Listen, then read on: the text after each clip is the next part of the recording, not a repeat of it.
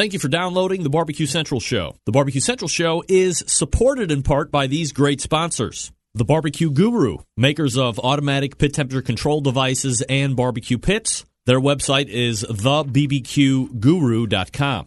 Also, Butcher Barbecue, maker of injections, rubs, and sauces. Their website is butcherbbq.com.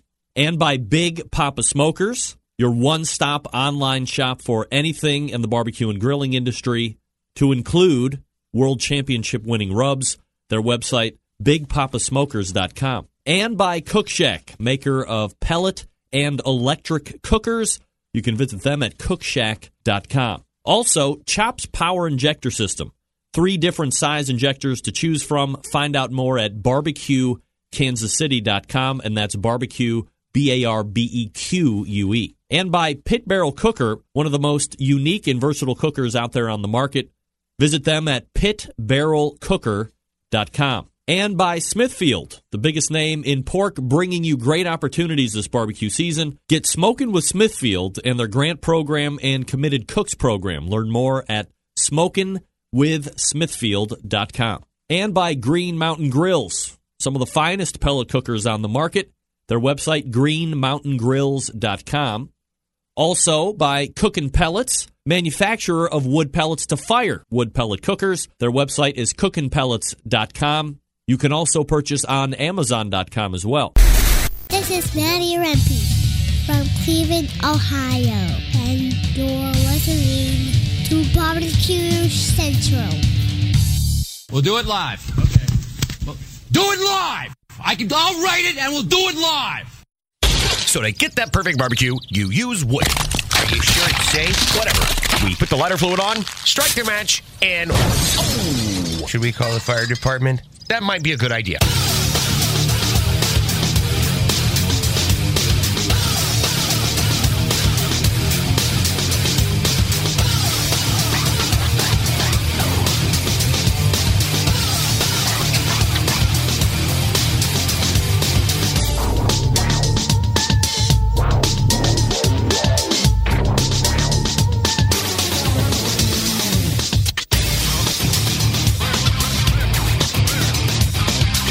All right, good evening, and welcome to the Really Big Barbecue Central Show.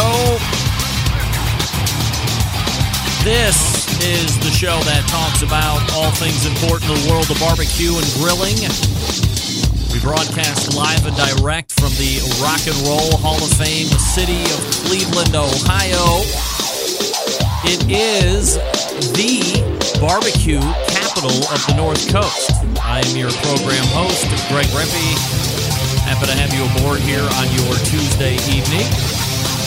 We have a jam-packed show lying for you. If you want to get in touch with me, you want the hotline, you want the email, here's how you do it. You can get in touch with the show by calling 216-220-0966. Email Greg at thebbqcentralshow.com. On the Twitter and Instagrams at BBQ Central Show. Anything else you want to find out about the show can be found at the main website, thebbqcentralshow.com. And here's what's happening, because I didn't send out the newsletter.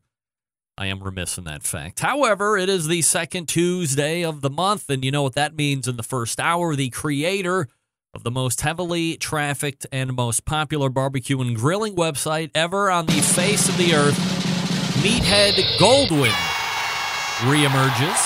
Excited to talk to Meathead. Lots to talk about. We have some AmazingRibs.com catch-up stuff, some internal working, some new hires that he has going on that we can talk about. And also, we did a big Facebook thing on Ask Meathead some questions, or questions you would like to ask Meathead that him and I can talk about. So 9:14 and 9:35.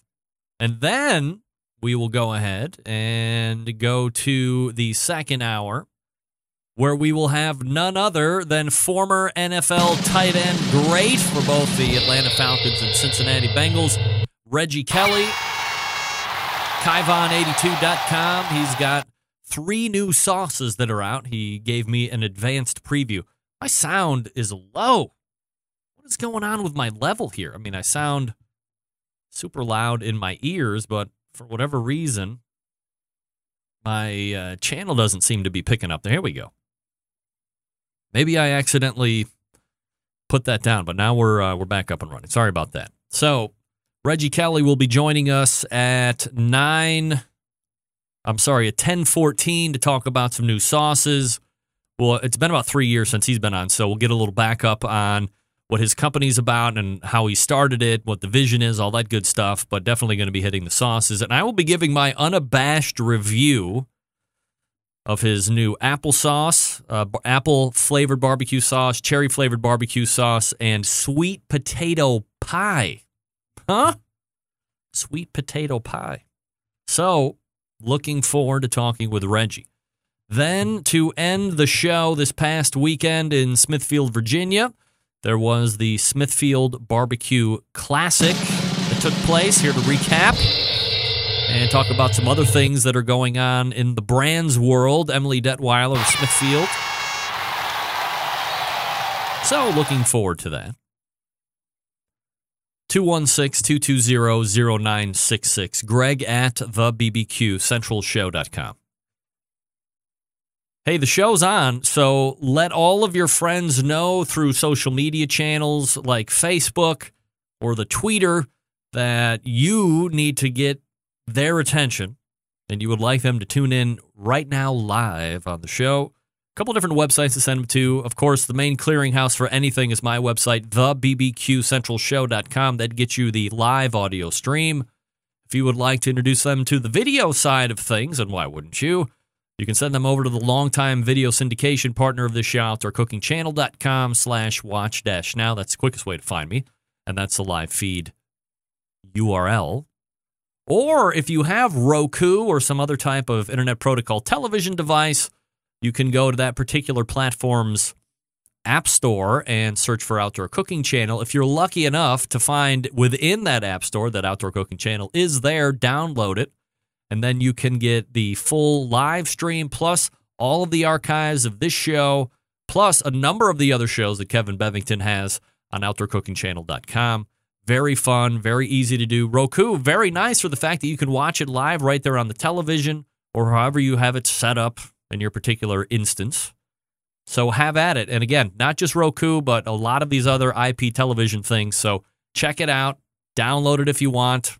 See me on high definition. Maybe that's not such a good thing. I don't know. We'll see. Here's what I want to bring up. If you remember the show last week, at the very end of the show, helping me close it out, was a guy by the name of Pepper Morgan, who is the proprietor of Pepper's Barbecue and Soul Food Restaurant out of Albuquerque, New Mexico. Literally hours before the show hit the air, I was able to grab him on the phone and say, hey, would you like to come on? Remember, this is the guy that had his barbecue pit stolen right from out in front of the restaurant, loaded down with briskets and pork butts. 1,700-pound custom cooker, by the way. I don't have a specific update, but I did want to mention that what a great interview he was, number one. Number two, if you missed it, don't forget you can subscribe to this show via podcast, which I highly suggest. So when you miss any segments of the show, or if you would just like to go back, maybe listen to it live and you enjoyed it so much you'd like to go back and listen to it again, you can subscribe on iTunes and Google Play and Google Music and all the other podcast directories, however you get them. And go back and listen to that segment. It was absolutely spectacular, very upfront with what exactly happened. And that happened on a Saturday night going into Sunday, if I remember correctly. Thinking that perhaps all signs leading to an inside job, but then hearing him talk about support of the community, people just kind of giving him money, that he didn't want to start a GoFundMe account like everybody else does that loses something in this world. Give me the handout, give me the handout. He's like, hey, I don't want to be that guy that makes $10,000, $15,000, $20,000 off a GoFundMe account, and then somebody sees me in the market store buying a 12-pack of beer or gambling in a casino, and the immediate thought is, well, he might be using some of that GoFundMe money in order to have a little recreation time. Didn't want to be a part of that, which is highly commendable. As I'd said, a lot of people don't think like that anymore. It's always gimme, gimme, gimme. But not Pepper Morgan. So, again, if you missed it, definitely worth going back and checking it out.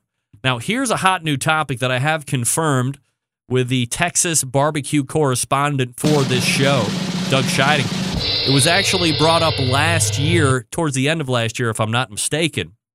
The IBCA is getting ready to have its year-end meeting. There's going to be new presidential voting that's going to be on. I believe there is some rumblings that there are folks, believe it or not, that are not happy with the current president and how things may or may not be running. I think Craig has done an absolutely fantastic job as a forward thinker, but of course, doesn't take it from anybody either. So it's sad that everything has to be political these days, but if you have somebody that is pushing the vision of the organization forward and doing it in the right way, that might be the thing that you want to weigh most. But secondary to that, we had a lot of talk on this show all over social media about how the KCBS was potentially tossing around the idea of allowing liquid propane gas cookers into the competition arena. This not allowing fuel source, this restricting fuel sources. Yes, once again, there is talk of banning pellet cookers in the IBCA. Get that big stuff out of here. It has been brought up for discussion. It's got to go through the ranks once more. So you have your local divisions. And I guess if it's got enough votes, it makes it all the way up to the IBCA meeting, and then it has to go into vote from there. But that is something that has been talked about again, and we will see if this time it holds any more water. I think the overwhelming thought is that while you have some staunch, old-school people who find both draft controllers and pellet cookers to be kind of not hip, and they would like to have them done away with, that by and large, there will be a lot of talk about this. Actually, not as much talk as I thought there would be, to be honest, but it won't end up passing in the long run. I mean, look, some of the top pitmasters in the IBCA are using pellet cookers, and I would be the first one to say that of all of these sanctioning bodies, if the IBCA were to get rid of pellet cookers, the vast majority of the IBCA cookers can cook on other devices, whether it be charcoal-driven, or, of course, the offsets. Offsets really big in the Texas barbecue competition scene. So we'll keep you up to date on that. Doug Scheiding keeping the ear on the ground in Texas. Always appreciate his support and information to the show. Before we get to Meathead Goldwyn, let me talk to you quickly about the Barbecue Guru. Gang, if you need to get your hands on a new automatic temperature control device and ceramic cooker, look no further than the most advanced ceramic cooker and high-tech barbecue accessory to hit the market this year. We're talking about the all-new Monolith Barbecue Guru Edition and CyberCube Cloud, just launched by the Barbecue Guru a handful of weeks ago. This is the world's first temperature-controlled ceramic cooker and grill with a built-in power draft fan. It's going to give you the easiest and most successful barbecue experience currently on the market today. These must-have new product items, making barbecue easier than ever before, and will be your new secret weapon for cooking delicious food each and every time. Ready to buy? Who's not? Head on over to bbqguru.com and grab them up while they last. If you have any questions about what to order, please give them a call at 800-288-GURU. That's 800-288-GURU, or visit their website, bbqguru.com. The Barbecue Guru continues to be a breakthrough in barbecue technology, and I did book Bob Trudnak at the end of the month, I believe on the 29th, and we will talk in depth about CyberCube Cloud and the Monolith Cooker and everything that it comes with. Very exciting stuff. Looking forward to that. So, be on the lookout for that. In the meantime, get ready for Meathead Goldwyn. You're listening and watching the Barbecue Central show right here on the Barbecue Central Radio Networks. Stick around, be right back.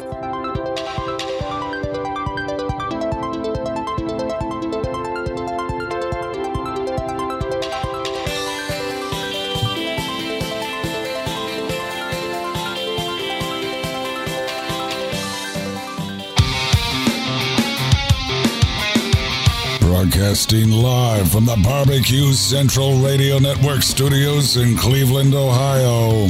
You're listening to the Barbecue Central Radio Show. Once again, here's your host, Greg Rempe.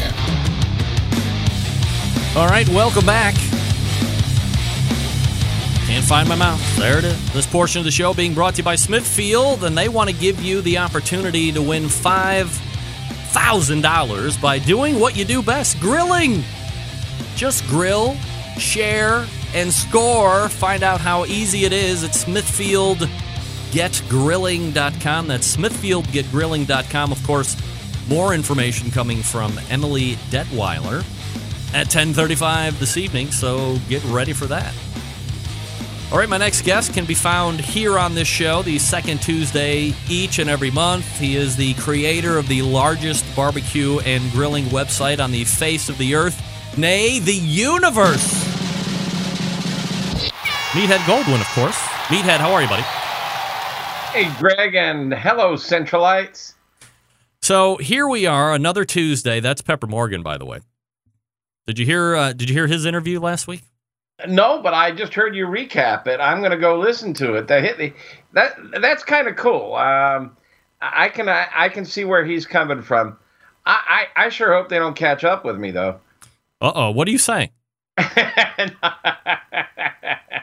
No, I did not take his pit. Yeah, well, I can't imagine you made it from New Mexico all the way over to the suburbs of Chicago, Illinois, without being noticed. That would be a hard feat. Actually, I'm going to be in New Mexico August 24th through 27th. Really? At the Angel Fire Resort. Harry, Sue, and I are headlining an event down there where it's barbecue and wine, and they've got some chuck wagon cooks, and it looks like a pretty classy event. It's their first time at it, but I hear that this Angel Fire Resort, it's about a 3-hour drive north of Santa Fe, is supposed to be just gorgeous up in there. Horseback riding. I'm looking forward to actually getting a little downtime in the hot tub or something like that. But Harry and I are going to be doing a couple of demos, and we're going to be cooking lunch for a couple of hundred people. So it should be fun. Harry Sue is kind of become known for the least amount of cooking footprint you can possibly have, at least on the competition side. Is he going to be trying to be as minimalist as possible here, or will he be utilizing whatever's at the Angel Fire? I think he's going to probably use what's at Angel Fire. But you're right. I mean, you've got to admire it's crazy. A guy who continues to rack up points, win money on a 1 or 2 Weber Smoky Mountains. I don't think he's using temperature controllers. He understands flavor, he understands presentation, he understands judges, and he just knows how to cook. I mean, I'm glad I don't go up against him. All right, Meathead. So a couple things before we get into the question and answer portion of our segments here this evening.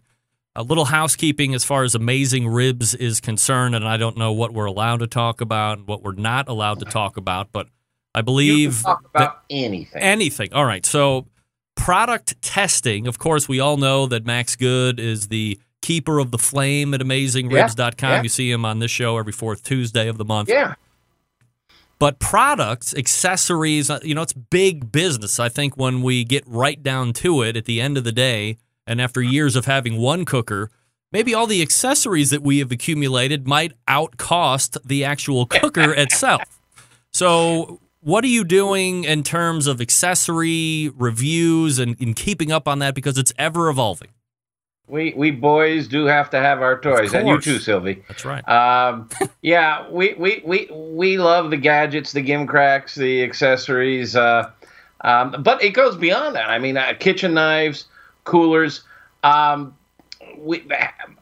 Max, as you mentioned, works full time for us, testing grills and smokers, and he does a pretty good job of kicking the tires on them and rating and evaluating them. Agreed. And we've got a guy named Bill McGrath. He used to be the chief electrical engineer at ExxonMobil, and he's retired, traveling around the country with his significant other in a Winnebago-type device. Uh-huh. And we bought him some fancy electronic equipment that measures how precise a thermometer is and how fast it reads.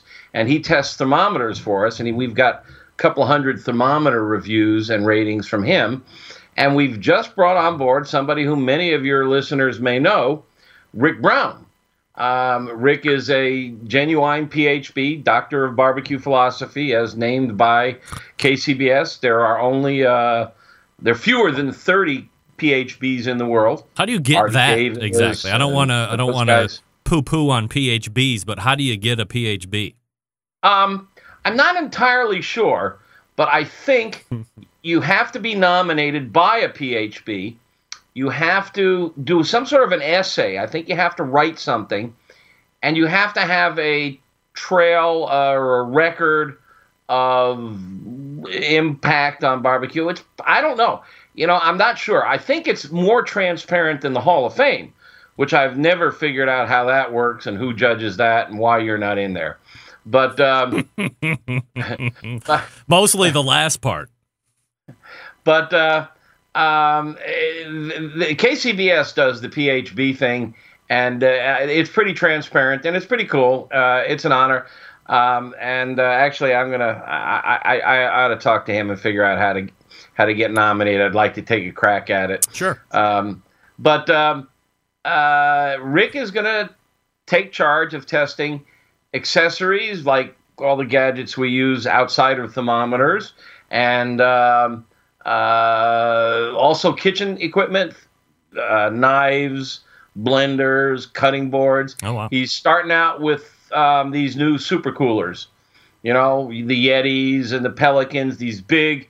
I have a Pelican 45 quart that I used on the 4th of July. The temperature was in the mid to high 80s. Yeah. I put 20 pounds of ice and a bunch of drinks in there, left it out in the yard, and I left it there for a week. And a week later, there was still ice in that sucker. Man, these guys are impressive. So he's gonna get about a dozen of those and pound on them with hammers, drop them from ladders, put ice in them, and see how long it takes for it to melt. And we'll give it the real gopher. And try to come up with a comparative rating for them. So Rick is on board full-time now. So we have 2 full-time product testers, Max and Rick. Bill is our thermometer guy. He's part-time. And we're really amping up the product review section of AmazingRibs.com. You're kind of like the prototypical and or textbook definition of small business. Here you are, a guy that has started this website and grown it, and the traffic was there, and it was kind of that normal ad-driven revenue type of a thing, and then you had to change with the times, but all the while be staying relevant, staying at the top of Google ranks, doing all the stuff that you do. You have editors and you have product testers on all different various points, and I mean, you are in the employ of a number of people, and I mean, that's really kind of cool when you stop and think about it. You people out there have created 7 full-time jobs, including mine. Wow. And there must be another half a dozen folks who freelance part-time, various things like Bill. You do a pitcast for us in the Pitmaster Club, which I love.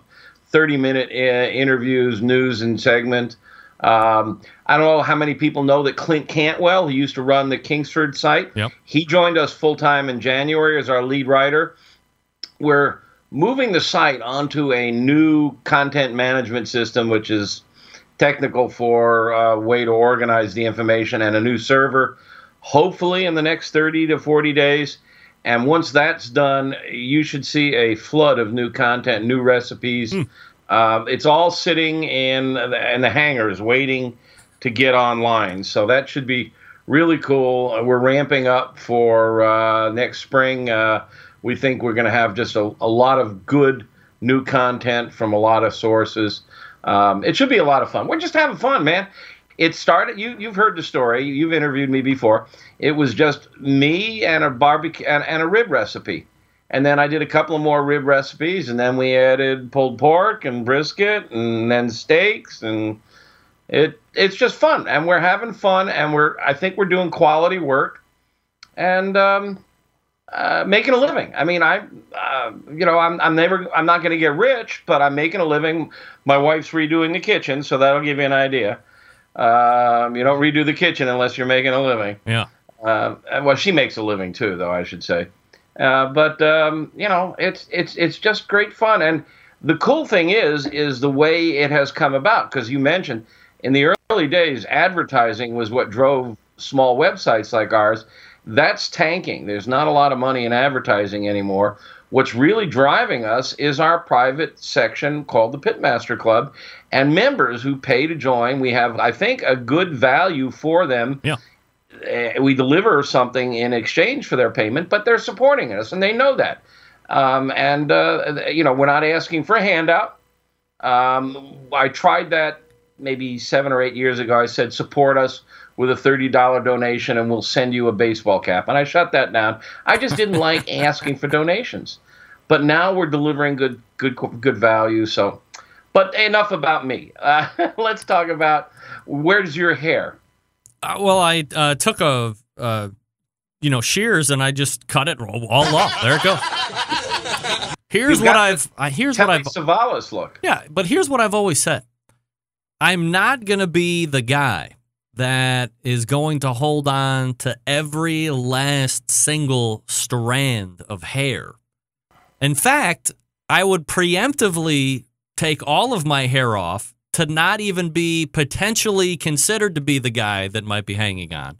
If my hairline's retreating quicker than the French army, I say just get rid of it and be done. I mean, and plus, you got to see what you got under there. I mean, if you have pointy tips and crevices and cracks, and you got to figure out something else to do. But I'm pretty much nice and smooth, so it's good. I think it's a good look on you. I keep my niece cuts my hair. She's a professional, and I keep telling her, when it starts to look like a comb over, you let me know. Yeah. I mean, because we're not going to do a comb over. No, I would never want to be in that situation of somebody thinking, even remotely thinking that. So we're talking with Meathead Goldwyn, AmazingRibs.com.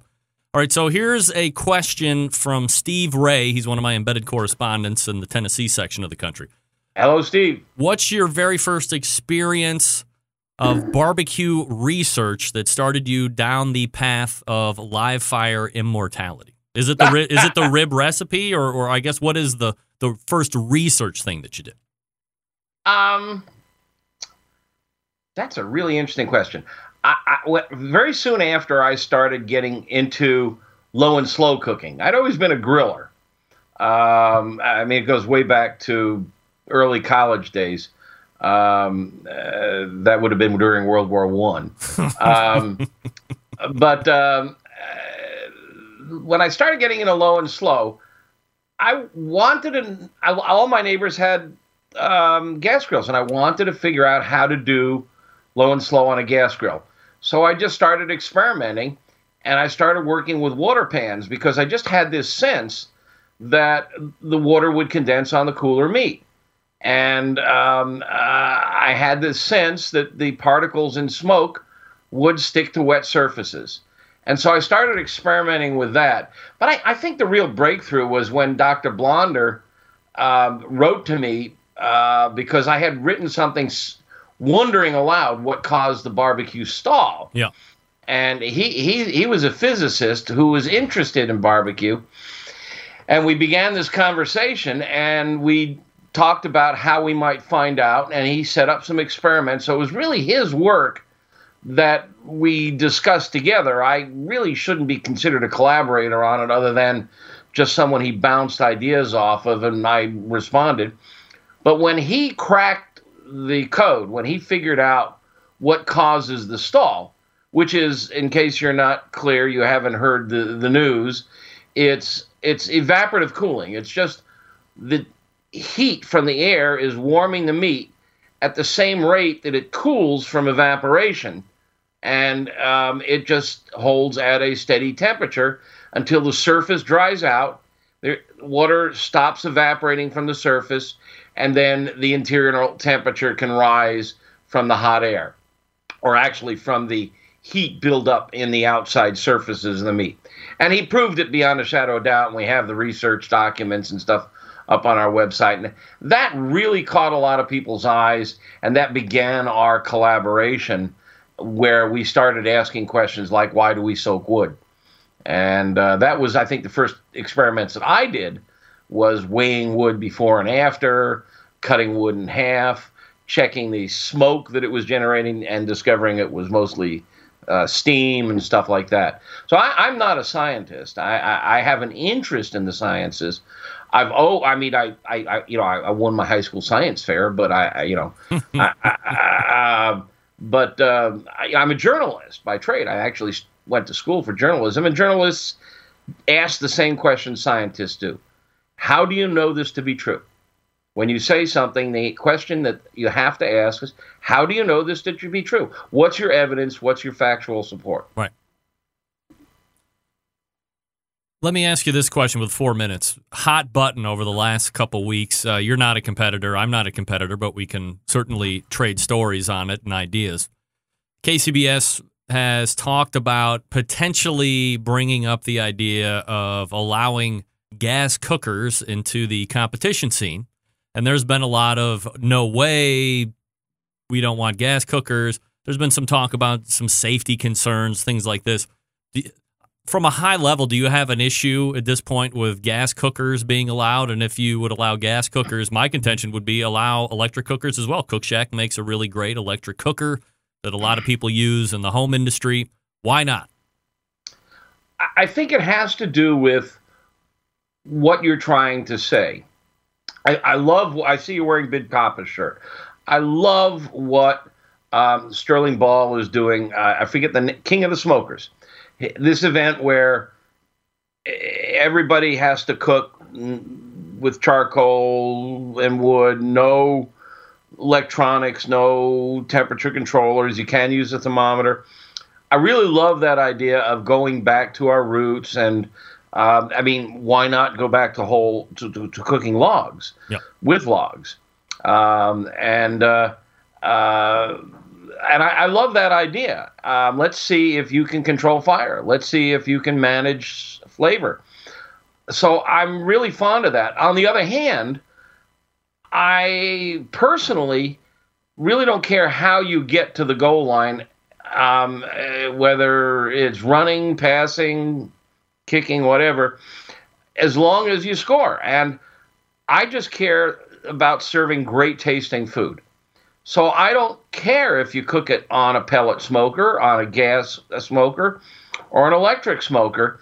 And I think the fact that KCBS does allow pellets really is the camel's foot in the tent, because you've got electricity involved. You can't run a pellet smoker without electricity. Right. It's digitally controlled. Right. So if you're going to allow that, I don't see why you don't allow gas and electricity. If you don't allow pellet smokers, then I think you have an excuse not to allow gas and electricity. In other words, I don't see that there's a big difference between the three.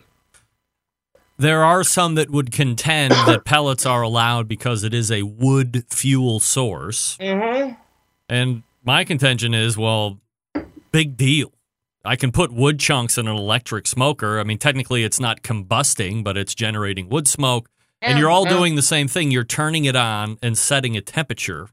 And that's I think we're splitting hairs here. Yeah, but I think that the lack of need to manage a fire, I think, then takes the term pitmaster away to a certain degree, because I think everybody should have the ability to start, manage, and maintain a fire.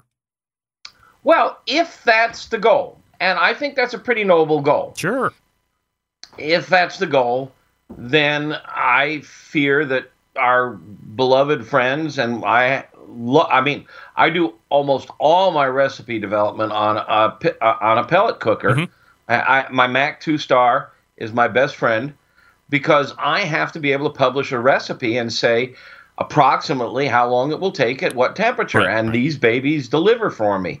And I like the flavor very much too. Yep. And a few years ago, I think they were really doing well on the circuit. I think that nowadays the Jambos and the big stick burners are doing really well. But I would say that, you should view the three as similar.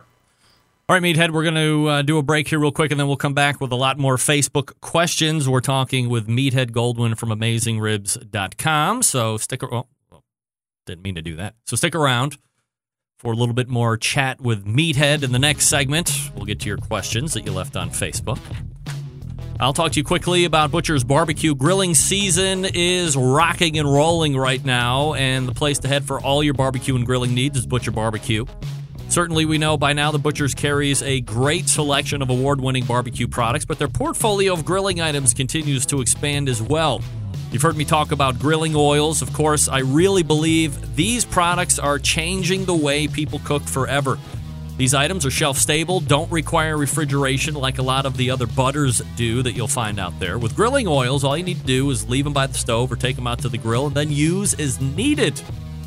Need a butter kick? They got butter flavor. You want a chipotle kick or a steakhouse kick? They have those flavors as well. And here's how I use them. The flavors aren't aggressive, so you can build layers of flavor as you flip. Then, when I take that steak or burger off, I hit it with a thin layer of grilling oil right before it hits the table, and perfection. And because they're shelf-stable, as I had mentioned a couple minutes ago, they're never out of sight, out of mind. A lot of times you put stuff in the refrigerator, you got to store it somewhere else outside of the light. Kind of forget about it. Never resting. Dave always in the flavor lab coming up with new stuff. Of course, that new item right now that I'm using all the time is Grilling Addiction Seasoning, available for sale at butcherbbq.com. Lastly, dealers wanted. If you currently own a barbecue and grilling supply store and you don't carry the Butcher lineup, and I wonder who those people are, what are you waiting for? Hit up butcherbbq.com, request information on how to become a dealer for them today. Not only will Dave thank you, but your customers will reap the rewards by getting these fine products in their hands to try it for themselves. These products are extensively tested both in the backyard and on the competition trail, so you know they're going to deliver the goods. Head on over to butcherbbq.com and check out all the products. You'll be happy that you did. Butcher's Barbecue. Always trust your butcher. All right, we're back with more Meathead Goldwyn right after this. Stick around. We'll be right back.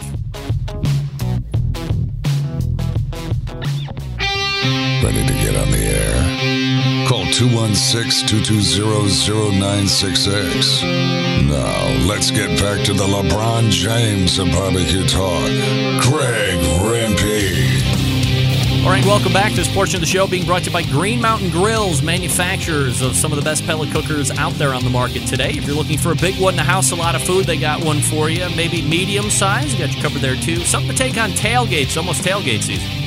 They got you covered there in that size. They can also supply you with pellets to fire those cookers. Check them out online at greenmountaingrills.com. I tell you what I'm using a lot right now, just this past Friday, is the pizza insert. Love that thing. Cheap, too, like $100 and some bucks. Great addition to your Green Mountain Grill. Jim Bowie or Daniel Boone, you got to check it out at greenmountaingrills.com. All right, we are chatting it up here with Meathead Goldwyn from AmazingRibs.com as we turn to Facebook and answer all of your hotly asked questions. And now, of course, I actually have to find that post that I made so I could ask you all of the pertinent questions here, Meathead. So, let's see. Don't check your phone. I gave out the phone number. Oh, yeah, 216. Well, if you want to get in touch with the show, this is how you do it. You can get in touch with the show by calling 216-220-0966. Email Greg at the bbqcentralshow.com. On the Twitter and Instagrams at BBQ Central Show. All right, so from this is another one from Steve Ray, by the way, since we're going right down from top to bottom. In your honest opinion, best lump charcoal?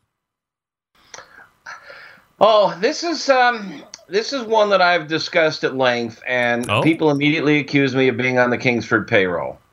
Do they make a lump charcoal? I don't use lump. Oh, okay. I use briquettes. Uh-oh.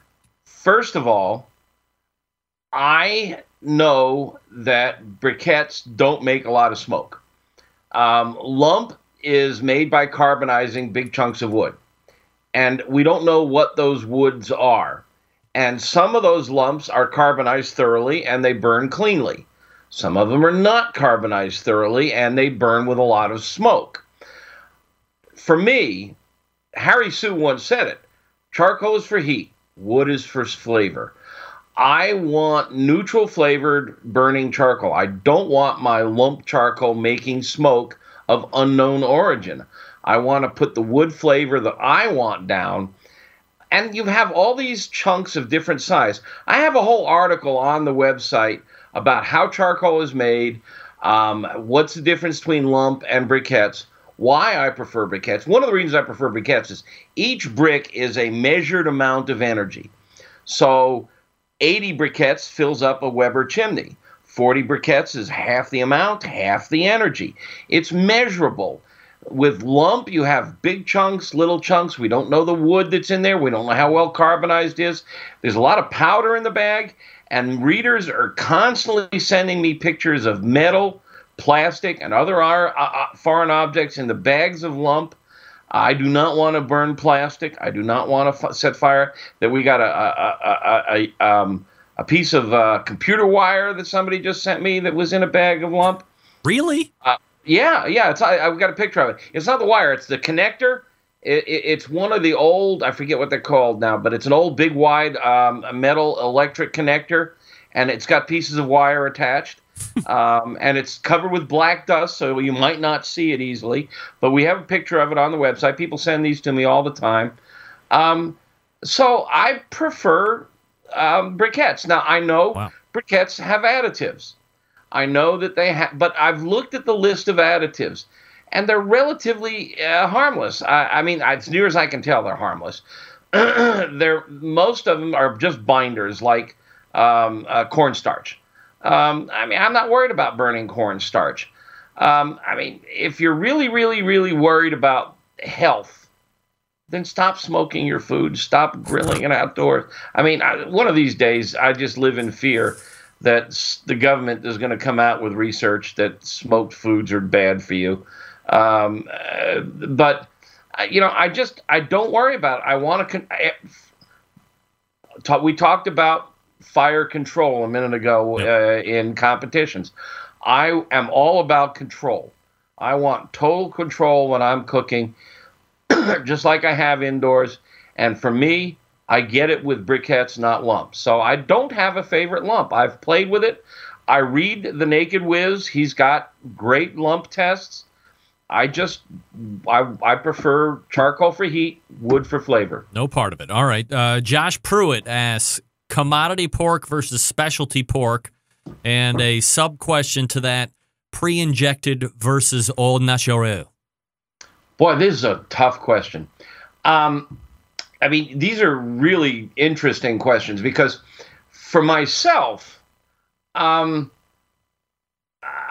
like playing with the specialty porks and experimenting with some of the heritage hogs, some whose flavor I really like. Sometimes they get a little funky for me, but they're interesting because I love to experiment.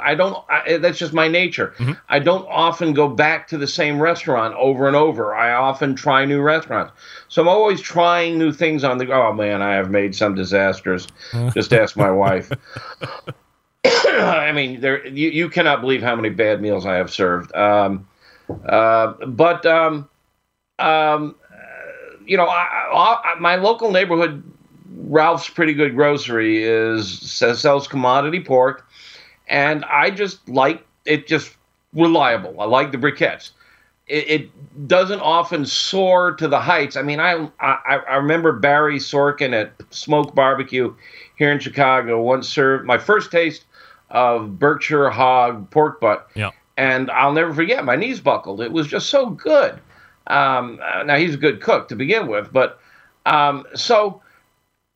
now the bigger question though is how do you feed the world?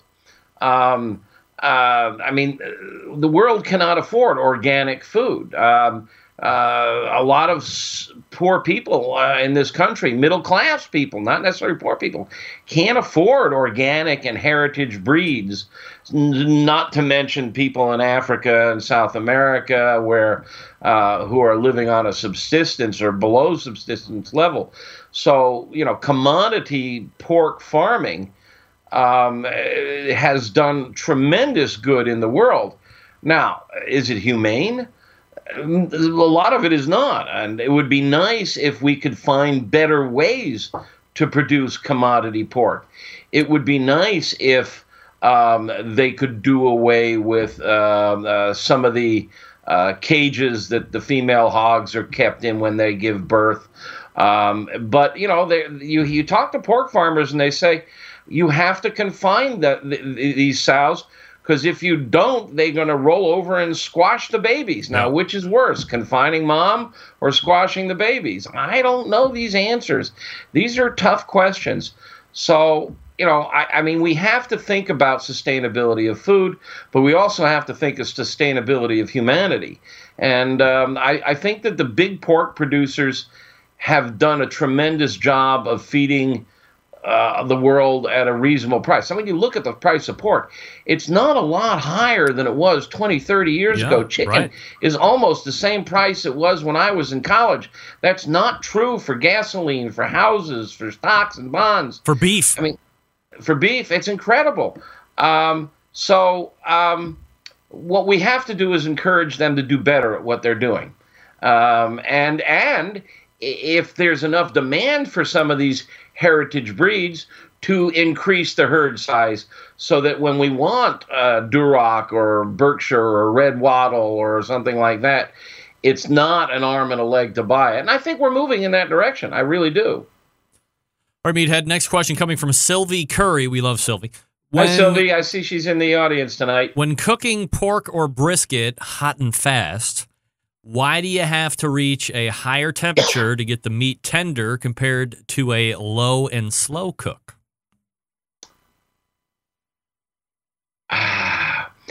Sylvie, help me with the question. I was tickling in my throat. To a higher temperature than with low and slow? When cooking pork or brisket hot and fast, why do you have to reach a higher temperature internally to get the meat tender compared to a low and slow? So I guess she's saying when she's doing it hot and fast, she is finding that she's got to take it up higher than normal. I don't know that. I mean, for me, I've always shot for around 203, 205, over 200 in that range. Used to be I would go for 190, but I have found getting up over 200 gives me a little more tender. But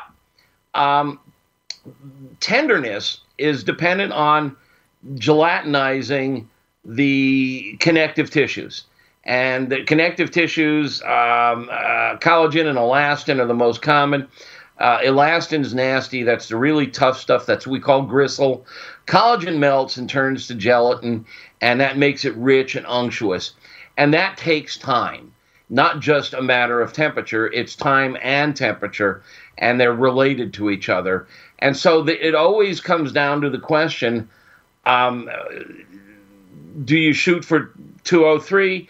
A lot of the old pros who talk about cooking brisket talk about the wobble, how it wobbles and feel, and pushing the needle or the probe in, and you can feel by touch rather than just the temperature. But we do know that it takes time to melt all that connective tissue.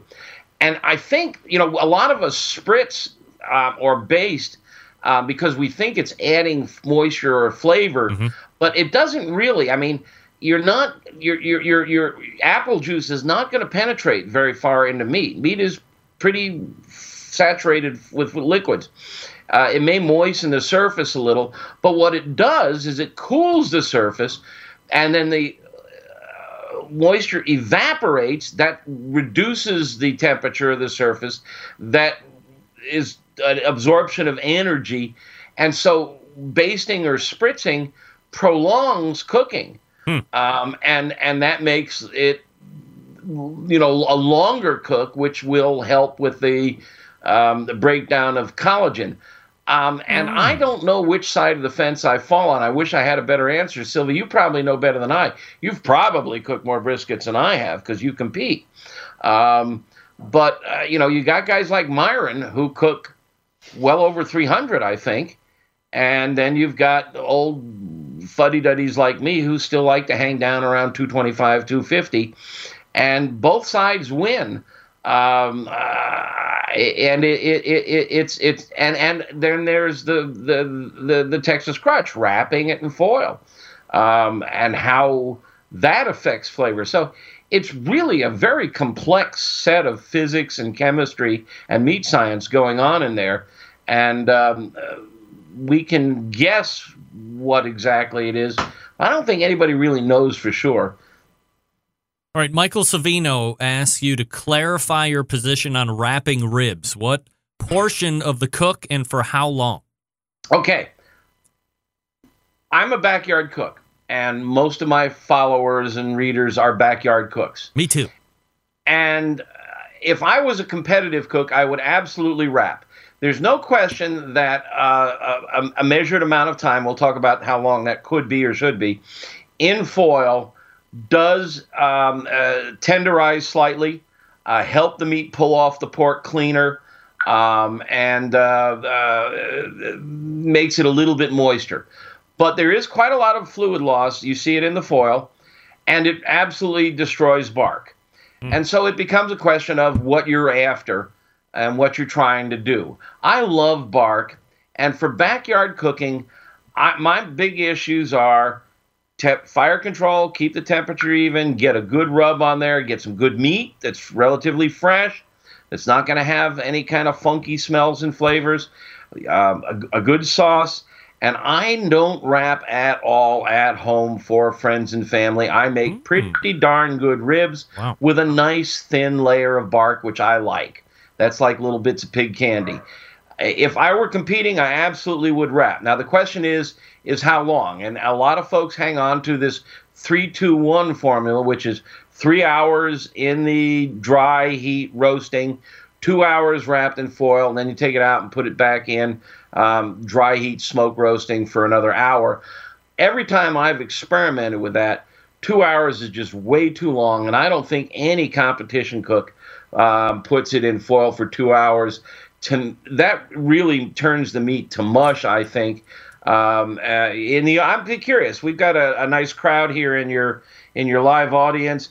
Anybody there do the 3-2-1? And you guys in the audience there, Sylvie, Dave, Josh, Dave how Qualls long is do in you there. leave it in the wrap? Well, here's what I think. I think if it is also going to 2 hours is going to be way too much if you are doing loin back or baby back ribs. It's going to absolutely annihilate them. Now, if you're using bigger St. Louis style spare ribs, you obviously have more meat to work with there. So longer in the foil would be potentially okay. But geez, 2 hours just seems excessive, especially if you're going to be in that 300 plus degree range. You're going to just overshoot, and it seems like no time.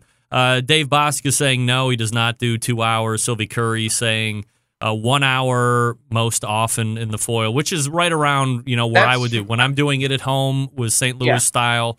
I'll do 2.5 to 3 hours, and I actually do it more towards the color versus time in that first section too. Once I get the color I like, I'll do it 45 minutes, maybe an hour, depending on how they feel going into the foil. Just a very little bit of liquid in there, and then back out after that time just to tighten up a little bit, and off we go. But geez, 2 hours seems like one of those myths that you might need to press through and bust finally.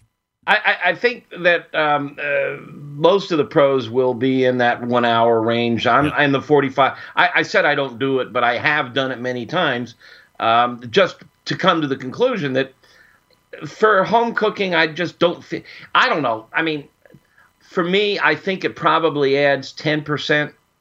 Now, if you're going for the money, if you're competing against everybody else who've got that 10% edge, they're wrapping, you better do it. Yeah. I mean, I don't know many cooks in the competition circuit who don't and win money. You just have to do it. But I don't think my ribs are.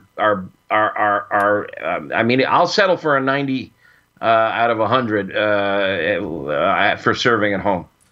Last question, Meathead, and I always appreciate the time. Ron Happ is wondering when AmazingSousVide.com is going to be coming along. Is there any potential that that's going to be happening? We talked, you and I, about sous vide, and Clint Cantwell, who came to us from the Kingsford website, has been doing the deep dive on sous vide Q, we call it. Without going into the lengthy discussion of how sous vide works, it's a wonderful technique for low and slow cooking and not overcooking. But the food is cooked in a plastic bag, and when you take it out of the bag, it's butt ugly, and it doesn't have any kind of Maillard flavors from high heat browning. So the solution is you sear it. Most folks who are doing sous vide like a steak, they'll throw it in a hot cast iron pan, and that works just fine. I like to throw it on, surprise, surprise, a hot grill and get a little smoke flavor on it. And you can even throw it into a smoker at a low temp and then bring it out to a hot grill. You can do a lot of fun stuff coming out of the sous vide bag. And Clint has been writing at length on Sous Vide Q. And as soon as we finish the migration to our new content management system, he's got an inventory of a lot more stuff on Sous Vide Q that we're going to be posting. I think a lot of your audience is going to get a sous vide machine for Christmas. They're down under $200. A couple of them may be going down under $100 by Christmas. It's a fun technique. The more and more I do it, the more and more I believe it's going to stick around. It'll be more popular, I think, than the crock pot, but I don't think it's a great cooking method, and I am finding that I'm backing down. I'm not using it as much as I used to. It can do some things badly. I said at the beginning of this year that sous vide was going to be on the downside. We might not even be talking about it 4 months from now. And no, I think, you underestimated it, but I may have overestimated it. Well, all right. We'll meet somewhere in the middle. In the meantime, you can visit AmazingRibs.com for all your questions. Meathead there, of course, ready to answer any questions you have. And if you haven't joined yet, why not spend $23 or $24? Join the Pitmasters Club as well. You can hear me do a weekly Pitcast and join hijinks and tomfoolery and good information sharing with all the other members. Meathead, always appreciate the time. Thanks so much. Good to see you again, Greg, and you too, Centralites. Thanks a lot. There he is. It's Meathead Goldwyn right here on the show doing what he does. All guests on the Barbecue Central show appear via the Smithfield hotline. And other stuff. Yummy. There you go. Meathead Goldwyn bringing it as usual, as he usually does. And saying the thing that I took most out of that conversation was the fact that he said no lump charcoal for him. Briquette. How about that? I'm a mixed guy myself. What? I'll use charcoal briquettes for certain things. I'll use lump charcoal for certain things. I'm not so worried about rocks and electronics that Meathead is. All right, folks, the Chops Power Injector System is the NBBQA 2015 Barbecue Tool of the Year, also 2016 and 2017 Barbecue Tool of the Year. The number one seller is the half-gallon Chops Power Injector System, designed for competition or to pump up the backyard guy. Easy to use, clean it, fill it, pump it, and away you go if you have just one brisket or pork shoulder to do. You don't need to fill it all the way up. Just put in what you need. It uses it all. Comes with a whole bunch of cool stuff. It's $100 plus you pay shipping on top of that.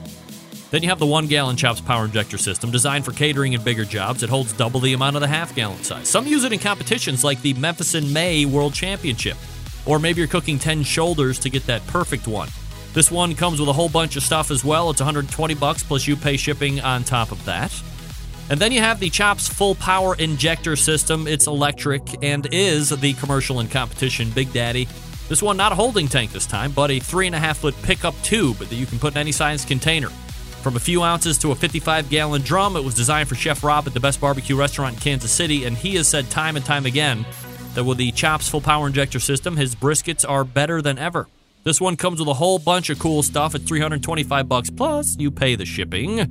A number of the top pitmasters in the world use the CPI system every day to make their barbecue better than the rest, because here's the deal. We live in a foodie world that now requires flavor in every bite. This is how you do it and do it fast. And it's not just for meat. How about an alcohol-infused watermelon or cantaloupe, honeydew, pineapple?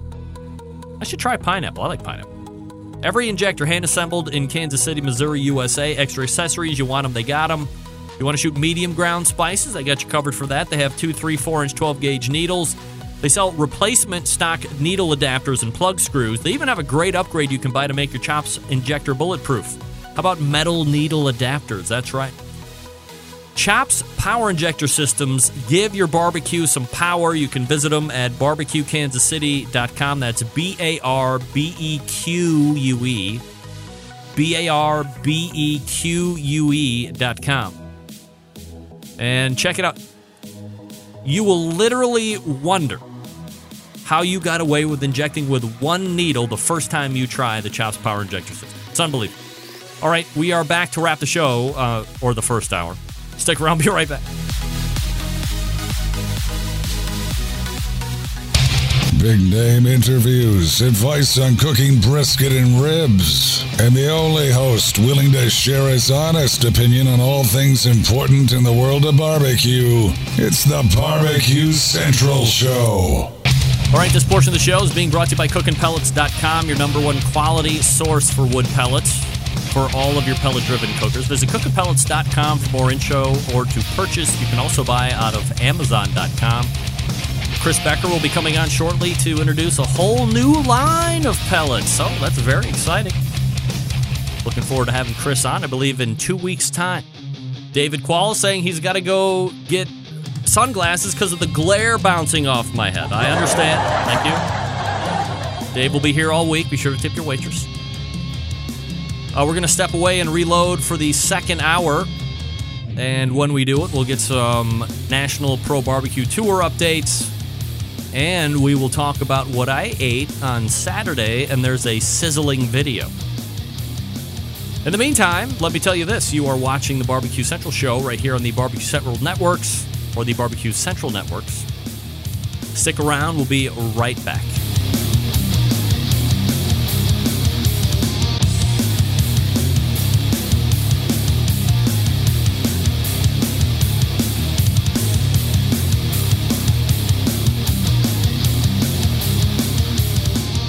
This is Jimmy Burns from Malvern, Ohio, and you're listening to Barbecue Central. Happy to have you aboard here for the really big barbecue show. Boing. We cook because we have to, and we grill because we want to. Hit me! Fine, how's it going? You have a great show. I'm a big fan.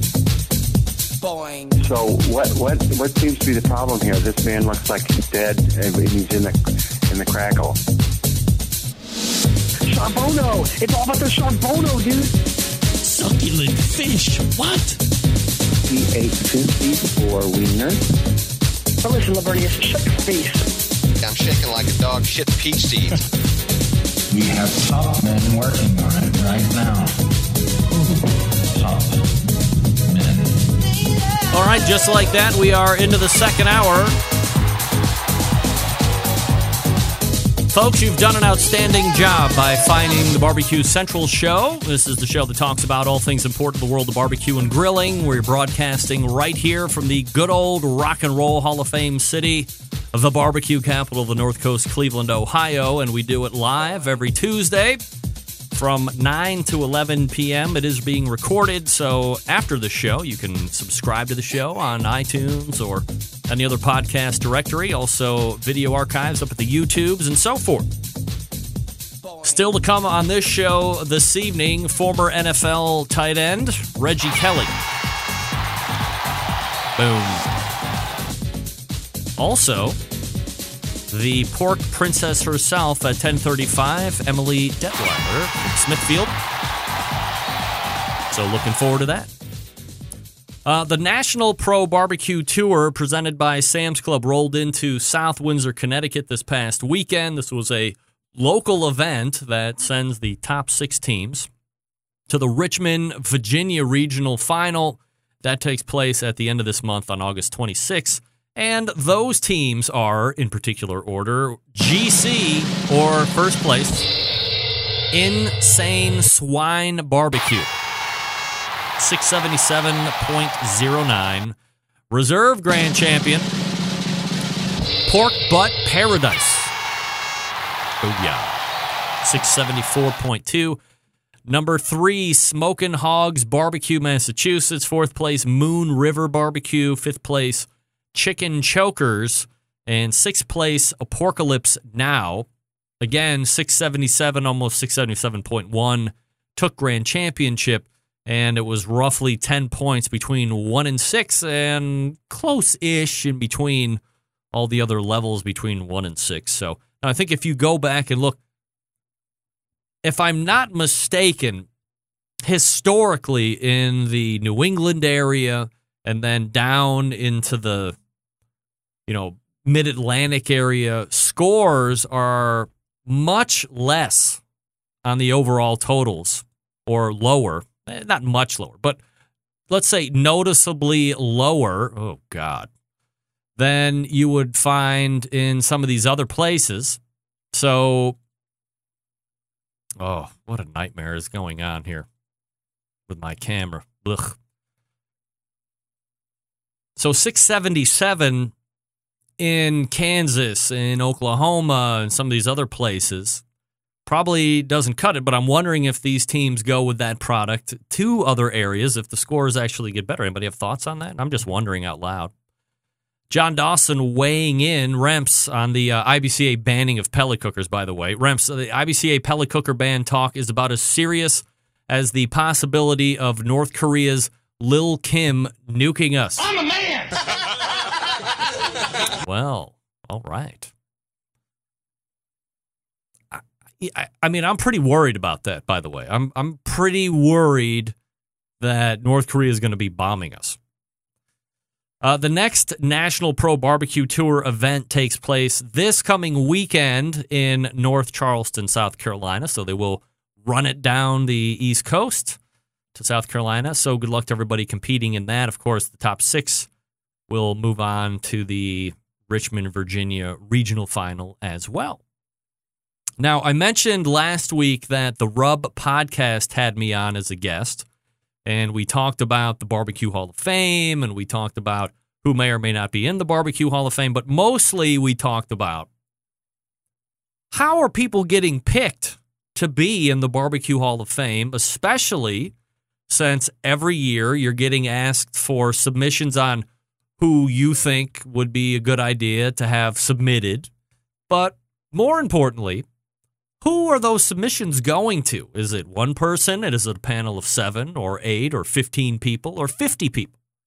And when are they convening? And is everybody seeing the submitted list of people for the Barbecue Hall of Fame? And then once they have that list, how do they go through and weed out who's going to make into the final cuts? Are there cuts? I don't know.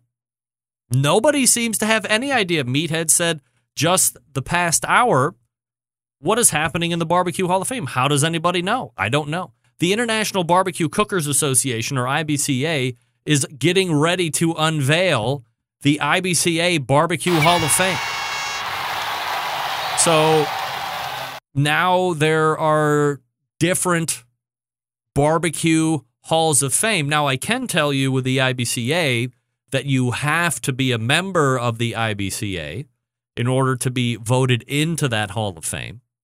It does seem to be a little bit more transparent, but for this other Barbecue Hall of Fame, which I don't think is necessarily sanctioned body specific, nor should it be, because up until this year, celebrities were allowed in, and then there were business people and all this stuff. So I'm still more concerned with no transparency on how it's being done. And I still continue to request interviews on this show saying, how is this happening? So another discussion for another day. Saturday, this past, I was a few streets over in beautiful Wickliffe, Ohio, over at Tony and Teresa Galiotto's house.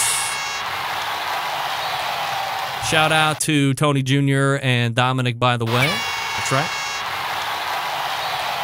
Now, since I am in the complete position of transparency, and it's what I demand, I know the Galiottos because my oldest daughter is dating their youngest son.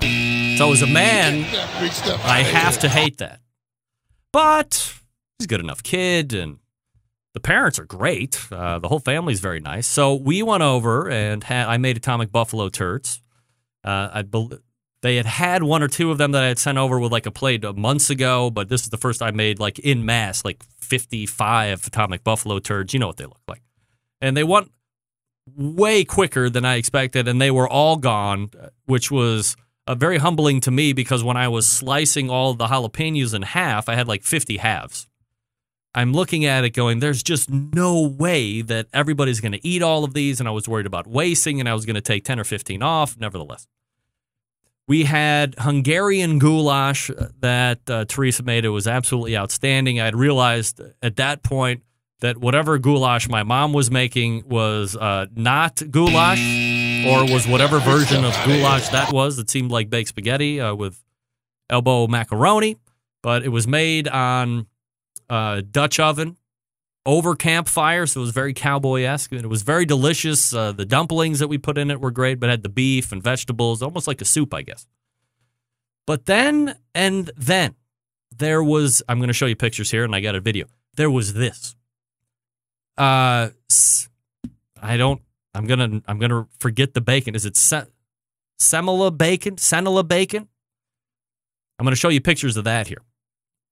So here you go, and I apologize if you're just getting the audio on this, but there is basically a long table full of condiments. So you have cucumbers, you have hot peppers, you have a salsa, you have chopped onion, you have diced tomato, everything that's seasonal. They have this great Hale Bay garden in their backyard that I would imagine most of these things are coming from, if not all of them. And then you have really big, thick-cut Italian bread that we got at Aleshi's Market over in Eastlake. Over in Willowick. And let me show you another picture here. So this is the bacon. And now, look, I mean, it all looks like fat to me, right? But tasty fat. So here's what you do. You get your bread together, all the stuff on top of it. Then the rendering of the bacon starts to happen. So you take that bacon and you put it into these, look like hobo pie makers. So she's got 6-7 pieces of bacon in there, and you close the top. Then you put it over the fire here. It's this nice big campfire ring that's going on, and the bacon starts to render. Oh, what are you going to do with that bacon after it starts to render? Well, whatever any normal human being would do after you have that big, thick cut of Italian bread with all the goodies on it. You do this. Oh, okay, so that's what it looks like finished. I'm sorry. A lot of buildup for terrible execution. You do this. Look at that. Oh, that's the bacon fat going over the top of the bread. Oh, we're eating it. Oh, dear. Look at that. Here it is coming again. Look at it. Here it comes. Oh, just drizzling and bubbling and sizzling over the top, adding a delicious layer of flavor. Oh, one more time. Here it comes. Oh, boom. Oh, delicious. So we had a great time. A lot of adult beverages, a lot of storytelling. Very fun. Look at that. Oh, right over the top of that. So good. So, again, shout out to Tony and Teresa and the whole family for having us. And the fatty bacon bread, vegetable bread that I'm calling it now. Also, shout out to Aleshi's Italian Grocery and Paolo out there. Paolo. All right, folks, let me talk to you quickly about the Pit Barrel Cooker. Sometimes buying a new cooker can be nerve-wracking. So, might I suggest a Pit Barrel Cooker? You know, you got a lot of versatility here because the versatility is all thanks to the revolutionary design that goes beyond traditional convection. Their hook and hang method places the food right in the center of the heat, so it's acting like a stationary rotisserie. Here, it breeds consistency. Not only is the Pit Barrel a fabulous cooking vessel, it's extremely portable. It fits in the back of most trucks, vans, and SUVs. Also, thanks to its porcelain enamel finish, the Pit Barrel is able to withstand any type of weather. Of course, all barbecue folks love accessories, and the Pit Barrel doesn't disappoint here either. You got the rubs, the stainless steel rub shakers, unique removable ash pan, coffee mugs, beer koozie, pit grips, turkey hangers, hinged grill grates. The list goes on to complete your Pit Barrel cooking experience. Here's the best part. For $299, The pit barrel comes fully assembled, ready to cook on, and ships for free right to your door. Not only does the cooker ship free, but everything ships for free because they have so few returns. That's to the lower 48 states, by the way. Each and every day, no promo code, no coupon needed.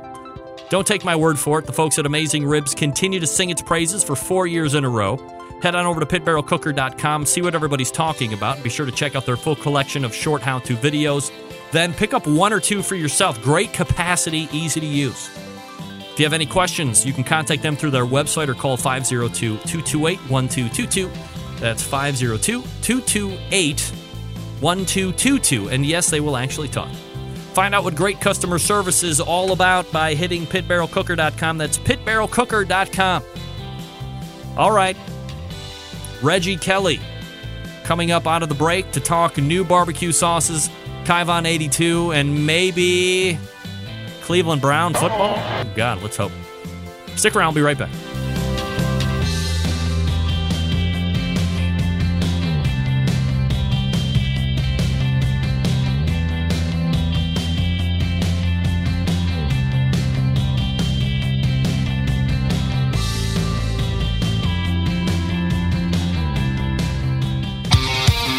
The only show giving you a monthly visit from a doctor of barbecue. A man actually named Meathead. The author of a barbecue Bible. Bloggers, reviewers, competitors, and manufacturers by the dozens. It's the Barbecue Central Show. Once again, here's your host, Greg Rempe. This segment brought to you by the National Pro Barbecue Tour, presented by Sam's Club. 31 cities, $500,000 in cash, eternal bragging rights if you win the whole thing. This weekend, as I had mentioned, the 2017 Pro Barbecue Tour rolls into North Charleston, South Carolina. For a local qualifier, to get more info on the tour, register your team to compete, or check results, you can visit kcbs.us/Sam's Tour. That's kcbs.us/Sam's Tour. All right, my first guest in the second hour enjoyed a 12-year career as a tight end in the NFL from 1999 to 2011, playing both for the Atlanta Falcons and Cincinnati Bengals. And tonight we catch up with him and some of his new products that are out on the market. If I feel the need for absolute pain, we might hit up some Cleveland Brown football too. So let's go ahead and race to the Smithfield hotline as we welcome back the creator of the Kaivan line of products, Reggie Kelly, joining me here on the show. Reggie, how are you, buddy? Thank you for calling LLC and Kaivan Foods. At the moment, we are currently in meetings away from our desk. Please leave us a... Meetings? Hold on. Here we go. Reggie Kelly joining me here on the show. Reggie, how are you, buddy? I'm doing excellent, Greg. How you doing? I'm absolutely fabulous. Always appreciate you making time for the show, Reggie. And you know, it was, I guess, about, let's say, 3 years or so since your first appearance on the Really Big Barbecue Show. So for the folks that maybe haven't combed all the way back through the archives and all that other stuff, if you don't mind giving us that elevator pitch on the Kaivan story, how it came about, the vision of the company, and the products. Well, Greg, man, time surely does fly, doesn't it? No It seemed doubt. like only yesterday we were doing our interview, but, man, 3 years. Wow. Yep. Never imagined it. I would have thought in 3 years that the Browns would be doing much better, but we'll talk about that perhaps in a later Hell date. no, you did not say it. Yeah, we're going to get into that. Don't worry about it.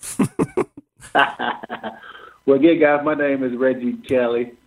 Number 82 on the field, hopefully number 1 in your heart. Played 13 years in the NFL with the Cincinnati Bengals and also the Atlanta Falcons. I started a food company called Kaivan Foods, where we service our customers with different barbecue sauces, seasonings, honey apple salsa, and things of that nature. Great for tailgating season, especially for this upcoming football season, guys.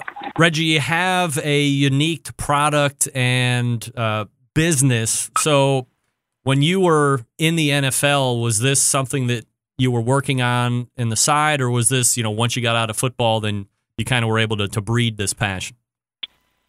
Well, I never intended to actually start a food line once I finished football. Actually, I was thinking, once I finished the game of football, I wanted to transition or segue into the front office of an NFL franchise, and that was my goal. But while I played, when I played in the NFL, I loved giving back to the community, loved giving back to kids. So I used to throw free football camps for the kids in my hometown of Aberdeen, Mississippi. I threw those football camps to reward the kids who exemplify great academic excellence. So I threw them a free football camp. I invited some of their favorite NFL stars to come down and also to surprise the kids. And in Mississippi, as it is in most places, you can't have any event, Greg, without having great food. And so my family cooked for all the volunteers and including my teammates, and they couldn't stop raving about how good our family recipes were. And so they were the ones who encouraged me to take these, my family recipes to market. So I did just that and pitched the idea to some great retailers like Walmart and Kroger. They bid on it, thought it was some really good products, and the rest is history, Kyvan Foods. So I actually, while I was still playing during the off season, I would go out and really work hard to expand the brand. So when I did retire, I had a smooth transition from the gridiron to the cast iron. Reggie Kelly joining me here on the show, and we're talking about Kyvan Foods. It's Kyvan82.com is the website address if you want to check it out here while we're talking. Look, Reggie, it's no surprise to you, right, being in this business, and it seems especially over the past 5, 6, 7 years or so that there has been an incredible influx of barbecue sauces and rubs and salsas and you name it. How do you get above what is tantamount to noise in this marketplace and become relevant? And perhaps more importantly than that, once you become relevant, how do you stay relevant? Well, first of all, you have to have a great product. You have to have an innovative, unique product. And if you have those two things, then you have to have great customer service. So you have to pay attention to the details. A lot of our products are very different. We have a new sweet potato barbecue sauce. And I'm hoping that you will agree that is an absolutely great barbecue sauce. That we were the first ones to formulate this product, the first ones to get it on the market commercially. And we do things like that, from a sweet potato barbecue sauce to a honey apple salsa to an Asian fusion sauce. We try to really go above and beyond, and that has worked for us. When I played in the NFL with the Falcons, I was a rookie coming into this league, and I had a veteran by the name of Terrence Mathis. He was a great all-pro receiver. Mm-hmm. Played a long time in the NFL for the Atlanta Falcons, and Terrence told me, he said, Reggie, if you do the little things right in the NFL, then the big things will follow.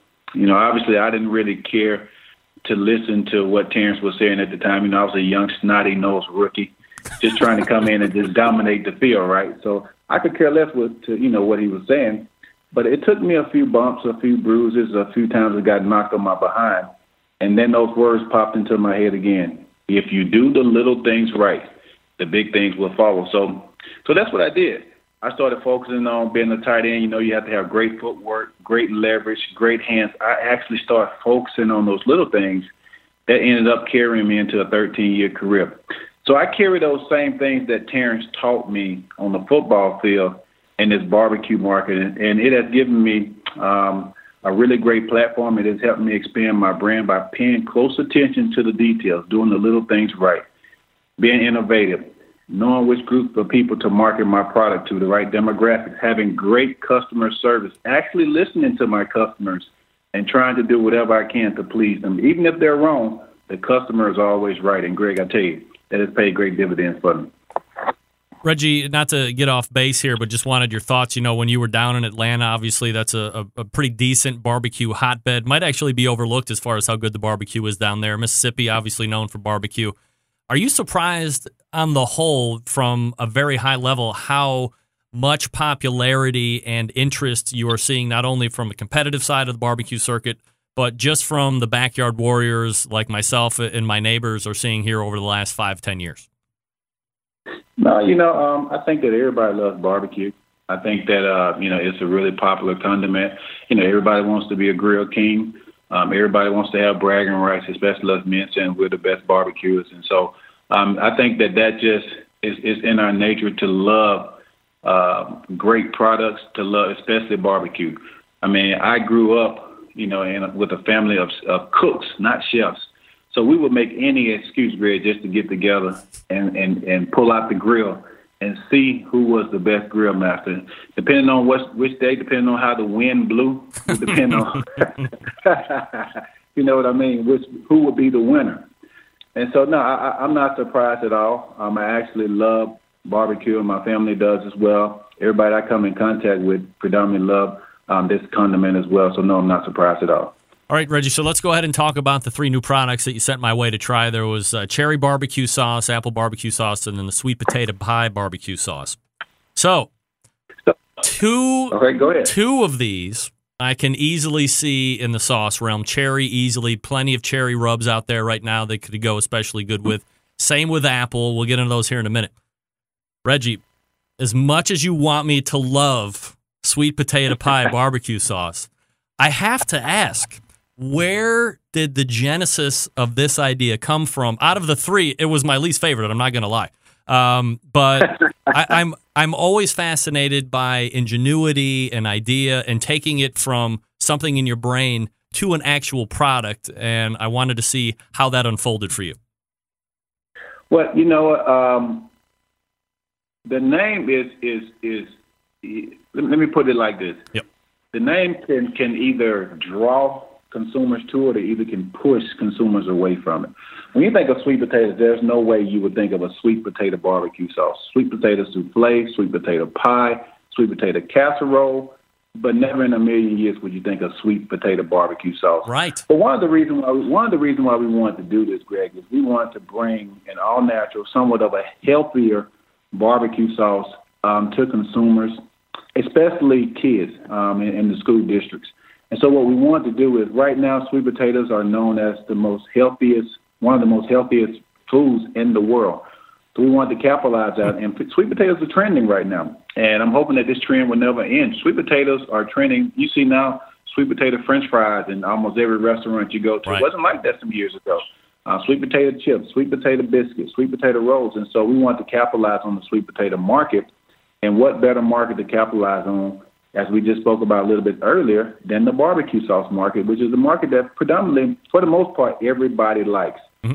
And so we wanted to bring something a little bit different, a little bit healthier, but yes, has a lot of flavor to it. And if we could capitalize on even the school districts selling this product to school districts where they can use it and serve their kids, giving them some healthier options instead of a lot of barbecue sauces with high fructose corn syrup and, you know, a lot of other bad additives, we wanted to give them something different. And so far, so good. It has been a big hit. But I have noticed, though, some people are drawn toward it. But then again, some maybe like you, Greg, may say, I stick with the honey. I got to be honest. You know, the name, I was very excited. And truth be told, my second favorite pie is sweet potato pie when it's made right. So, nice. I mean, I was a fan right from the get-go until I tasted it, and then my fandom kind of dwindled a little bit. But the apple and cherry. So here's what I don't. I'm more apprehensive when I see apple or cherry or peach, like the fruit flavors, because there can easily be that fake taste, but not in either of these. Good texture in both, good viscosity. There was some nice heat in the apple. I thought the cherry was hands down my favorite because like the flavor was in the background, so you knew what you had there, but it wasn't an overpowering fake flavor. And I'm wondering how you're able to overcome that hurdle. Is that basically getting it down with the co-packer and saying, hey, I'm not going to be a party to fake fruit flavor to save a few bucks here or there? How does that conversation take place, and how do you come up with these flavor profiles? Well, the first thing is I told my co-packer that I wanted good premium ingredients. So I didn't want the cheap stuff. And the cheap stuff, you can taste the cheap stuff. I wanted them to make these 3 products with good premium ingredients. That's one thing. I didn't want to slack on the ingredient list as well. If you go and look at the ingredient list, Greg, especially on the honey apple barbecue sauce, I use, I think, close to 30 raw ingredients in this particular barbecue sauce because I didn't want it to be just your average, everyday bland barbecue sauce. And the second thing, I had to go back and forth with my R&D department to make sure that they got this product exactly right. When they first sent me some samples, after I sent them the recipe, they sent me some samples back. I didn't like it, so I had to go back and forth until I knew that this product would be a big hit. And I don't ever like to put any product on the market just to put it on the market.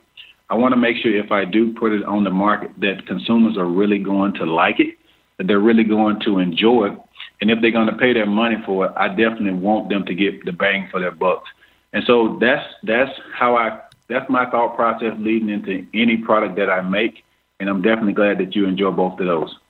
The website, again, by the way, is Kyvan82.com. That's KYVAN82.com if you want to check it out.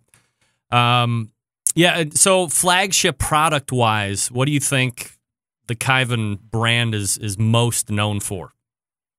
Our honey apple salsa. Our honey apple salsa is the product that we started our food line with. Most consumers know Kyvan Foods from that particular product. If you go anywhere in Cincinnati or Atlanta, Mississippi, if you say Kyvan Foods, they're going to say, yeah, that's the brand that makes the honey apple salsa. And that's what we're known for. We sell that product not only in Walmart stores and Kroger stores, we also sell it, to restaurants and hotel chains that serve their customers as well. It is a hit. And the reason why that product is a hit, again, we use premium ingredients, but you can pretty much use it on everything, Greg. I mean, we can make salsa burgers with it, put it on our hot dogs, make our chili with it, pizza, meatloaf glaze. I mean, the whole nine, and it is an absolute treat. We call it our salsa with soul, baby. Oh, it's an absolute fantastic product. Love the flavor. So it's certainly good. Love it. Appreciate it. So that's our go-to product, man, and we absolutely love it. And Chuck, it's been a family secret for so long, and I'm glad to bring it to the market to consumers.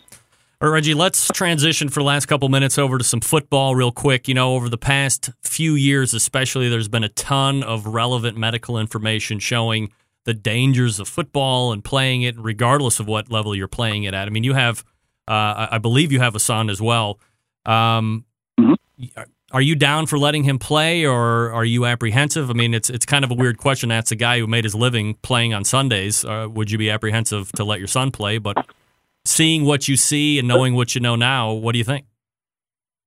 Well, it's really not, a weird question, Greg. I played football, but, football is what I did.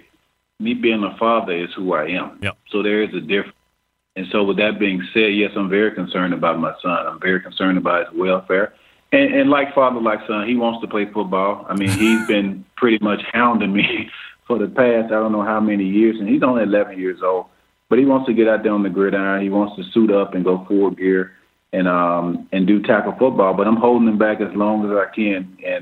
And the reason why is because I don't have a problem with parents, starting their kids young, but there's so many different researches that's showing that, when kids start at a younger age, they're susceptible to a lot of injuries, a lot of concussions. And so, when they get to a certain age, their bodies are a little bit more mature to handle that type of a pounding that they are enduring. Now, granted, there are kids, so they're not hitting that hard, but yet and still, they still may bump their head on the ground or a helmet hit a knee, and you just never know what type of injuries that can cause. So I'm trying to hold them back as long as I can.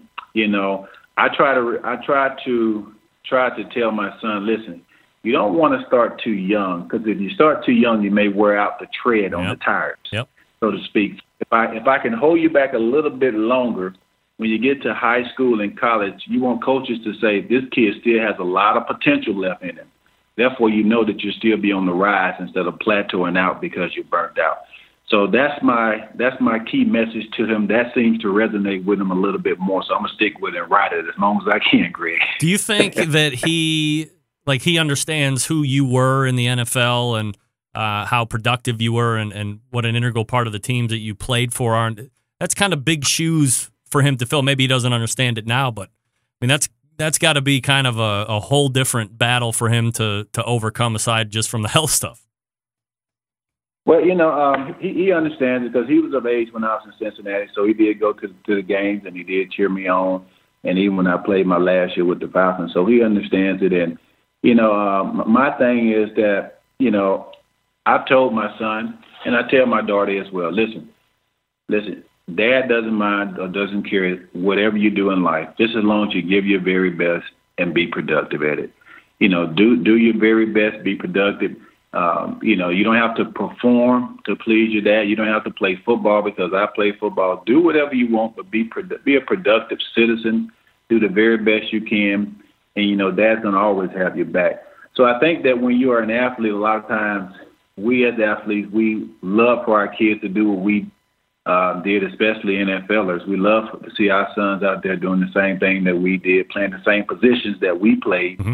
And sometimes that could put a lot of pressure on kids. I don't want to be like that. I want my kids to enjoy being a kid. They got plenty of pressure when they become adults, right, Greg? Oh, don't I know? While they're kids, be kids, enjoy. And again, I always have this point to them. You do not have to perform for dad to love you. I love you because you're simply my kid. And just go out and just be the best you can and enjoy life.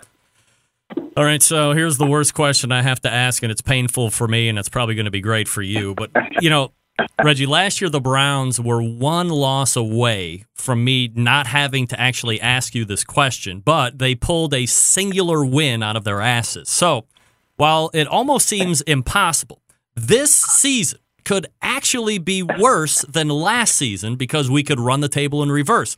And I thought that if we could have gone 0-16 last year, we could have at least gotten to whatever rock bottom is, and then it was only up from there, or at least couldn't get any worse. Brock Osweiler doesn't reek of a savior quarterback to me. There still isn't weapons aplenty that are on the Browns roster. So from your perspective, how miserable is this season going to be for a Cleveland Browns fan? Well, I will say this.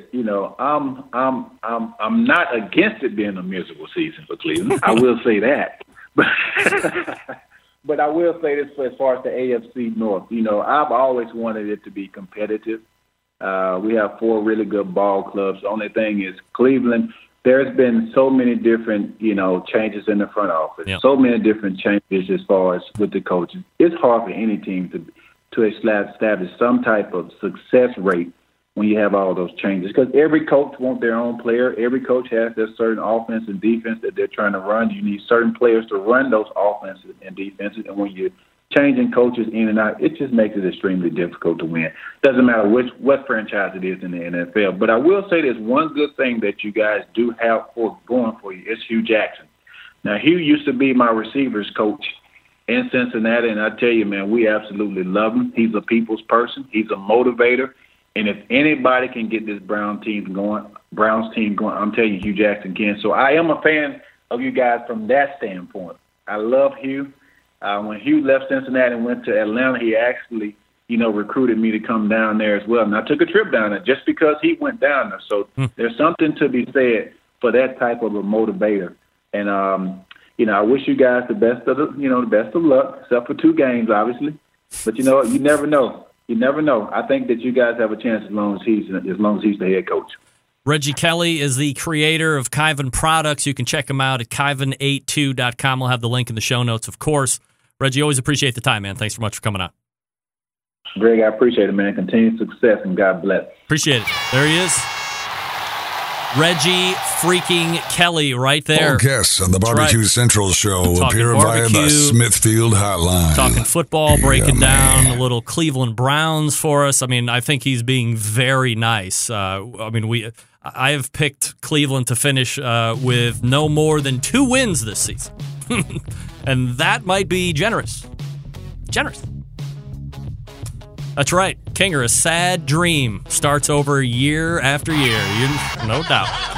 Cook Shack, folks, manufactures smoker ovens for barbecue lovers with any amount of experience, whether you barbecue in the backyard, on the competition circuit, or in a 5-star dining facility. Cook Shack has the unit that will do the job. And with a full line of barbecue sauces, spices, pellets, and wood chunks, it's the perfect one-stop shop. Cook Shack strives to be your barbecue resource center by offering cooking classes, online recipes, how-to videos, 2 blogs, smoke and grilling 101s, and a video cooking classroom. Check out their website at cookshack.com or follow them on Instagram, Facebook, YouTube, Twitter, Pinterest, and Google+. Get advice or share your passion for barbecue on their world-class barbecue forum. Cook Shack pellet-fired smokers are the choice of champions because they were designed by a champion, Ed Fast Eddie Morin. The FEC 100 and PG 1000, always customer favorites. The PG 1000 can double as a smoker and grill. Low and slow, hot and fast, the pellet grill line gives you the most for your money. Don't forget the Cook Shack residential electric smokers are the #1 smoker in their industry. High quality means high durability and versatility. Anything you can cook in your Cook Shack, or anything you can cook in an oven, you can make in a Cook Shack. Passion, dedication drives Cook Shack's manufacturing, with quality always being at the forefront.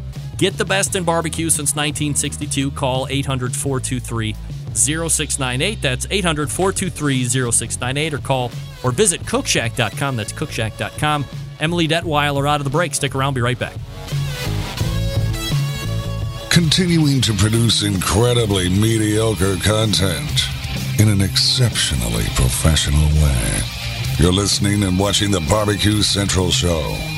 Once again, here's your host, Greg Rempe.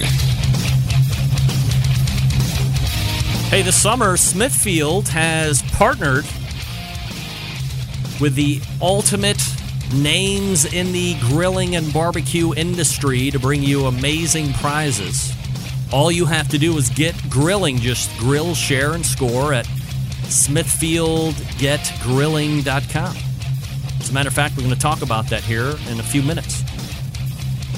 You know, many of you have been emailing me about this Smithfield Get Grilling promotion that is going on right now, so I figured we should have the person who would know the most about it on this segment to close the show. We'll also cover the Smithfield Barbecue Classic that took place this weekend. Let's head over to the Smokin' with Smithfield hotline and welcome back the pork princess herself, Emily Detweiler, joining me. Hi, Emily. Hello, Greg. How are you? I'm absolutely fabulous. Always appreciate you making time for us here on the show. And I guess before we get into the Smithfield Get Grilling promotion, I wanted to catch up with you a little bit about the inaugural Smithfield Barbecue Classic that took place in Smithfield, Virginia this past weekend. Obviously, there is a lot of logistics that have to be put in place and carried off in the right way in order for this event to work. So having had a few days away from it now, just from a high level, what kind of a post-mortem success are you looking at on this event? Well, Greg, let me tell you, it was amazing. And you're right. Pulling off a contest like that from halfway across the country was certainly a feat. So we could not have done it without our friends from Big Papa Smokers to help us put on the event. And also our team, so between our marketing and our public relations team and all of our folks out in the Smithfield, Virginia office really helping us bring it together. Certainly Josh Shook and Jonathan Jackson from our Innovation Center there who helped pull all of the meat and everything. It was truly a monumental feat to get something pulled off in such a short period of time, and it was truly amazing. So, again, huge thanks to those folks and also to Arlie Bragg for helping us get through all of that in such a short period of time. It was a great event. You know, we had 28 teams and a fairly stacked field. It was great teams coming out. We had about 13 kids participate in the kids queue. For our first time out there, we weren't really sure exactly how many consumers we would get, but we had over 1,000 people from the public that came out to participate. So all in all, we were extremely pleased with our very first event. When you are tasked with this, like, when was the first time you guys had talked about putting it on to when it actually came off this past weekend? You know, we had talked about it in theory for about 7 or 8 months. And from the time we actually decided, you know, that we were really going to go after it in a big way, we probably pulled the whole thing off in about 5 months total. So it, you know, it came together very quickly. Emily Detweiler joining me here on the show, Senior Brand Manager over at Smithfield Foods. Of course, the website smithfieldfoods.com. How does the brand watch this kind of an event? You know, what needs to happen for them to feel like, hey, this is a win for everybody, we're going to keep kind of pushing into the barbecue world? What are they looking at benchmark-wise for success? You know, I think from a first-time perspective, we were just wanting to make sure that, first of all, we had a good showing of teams. Second of all, that we had a good showing of, you know, consumers that came out there. So I think from that perspective, we've definitely hit the benchmark. You know, another kind of internal benchmark that I'll say that we were extremely pleased about, on Friday afternoon, we had a chance to show our office just, again, how awesome the love of the spirit of barbecue is, with some of our pitmasters coming over. And we had about 160 of our employees that came out on a beautiful Friday afternoon to watch our pitmaster videos that we've created over the course of the last year. And to me, that was another huge sign of success, because we had people that were literally walking up to Taylor Davis and myself afterwards saying, thank you for sharing with us what Smithfield as a company is doing, and really helping tell our story to such a passionate audience. So, again, I think we're really trying to hit a lot of different key areas, including the pitmasters, the consumers, but in my mind, an additional really important piece for us that happened this weekend was really engaging our own employees to be able to get excited and go out there and share. And, we even had about 6 employees that had their children come out and participate in the kids' queue. They had never done that before. They didn't even know that, there were kids' queues as part of barbecue. And the fact that they did that and just absolutely loved it, to me, again, those are great, great measures of success.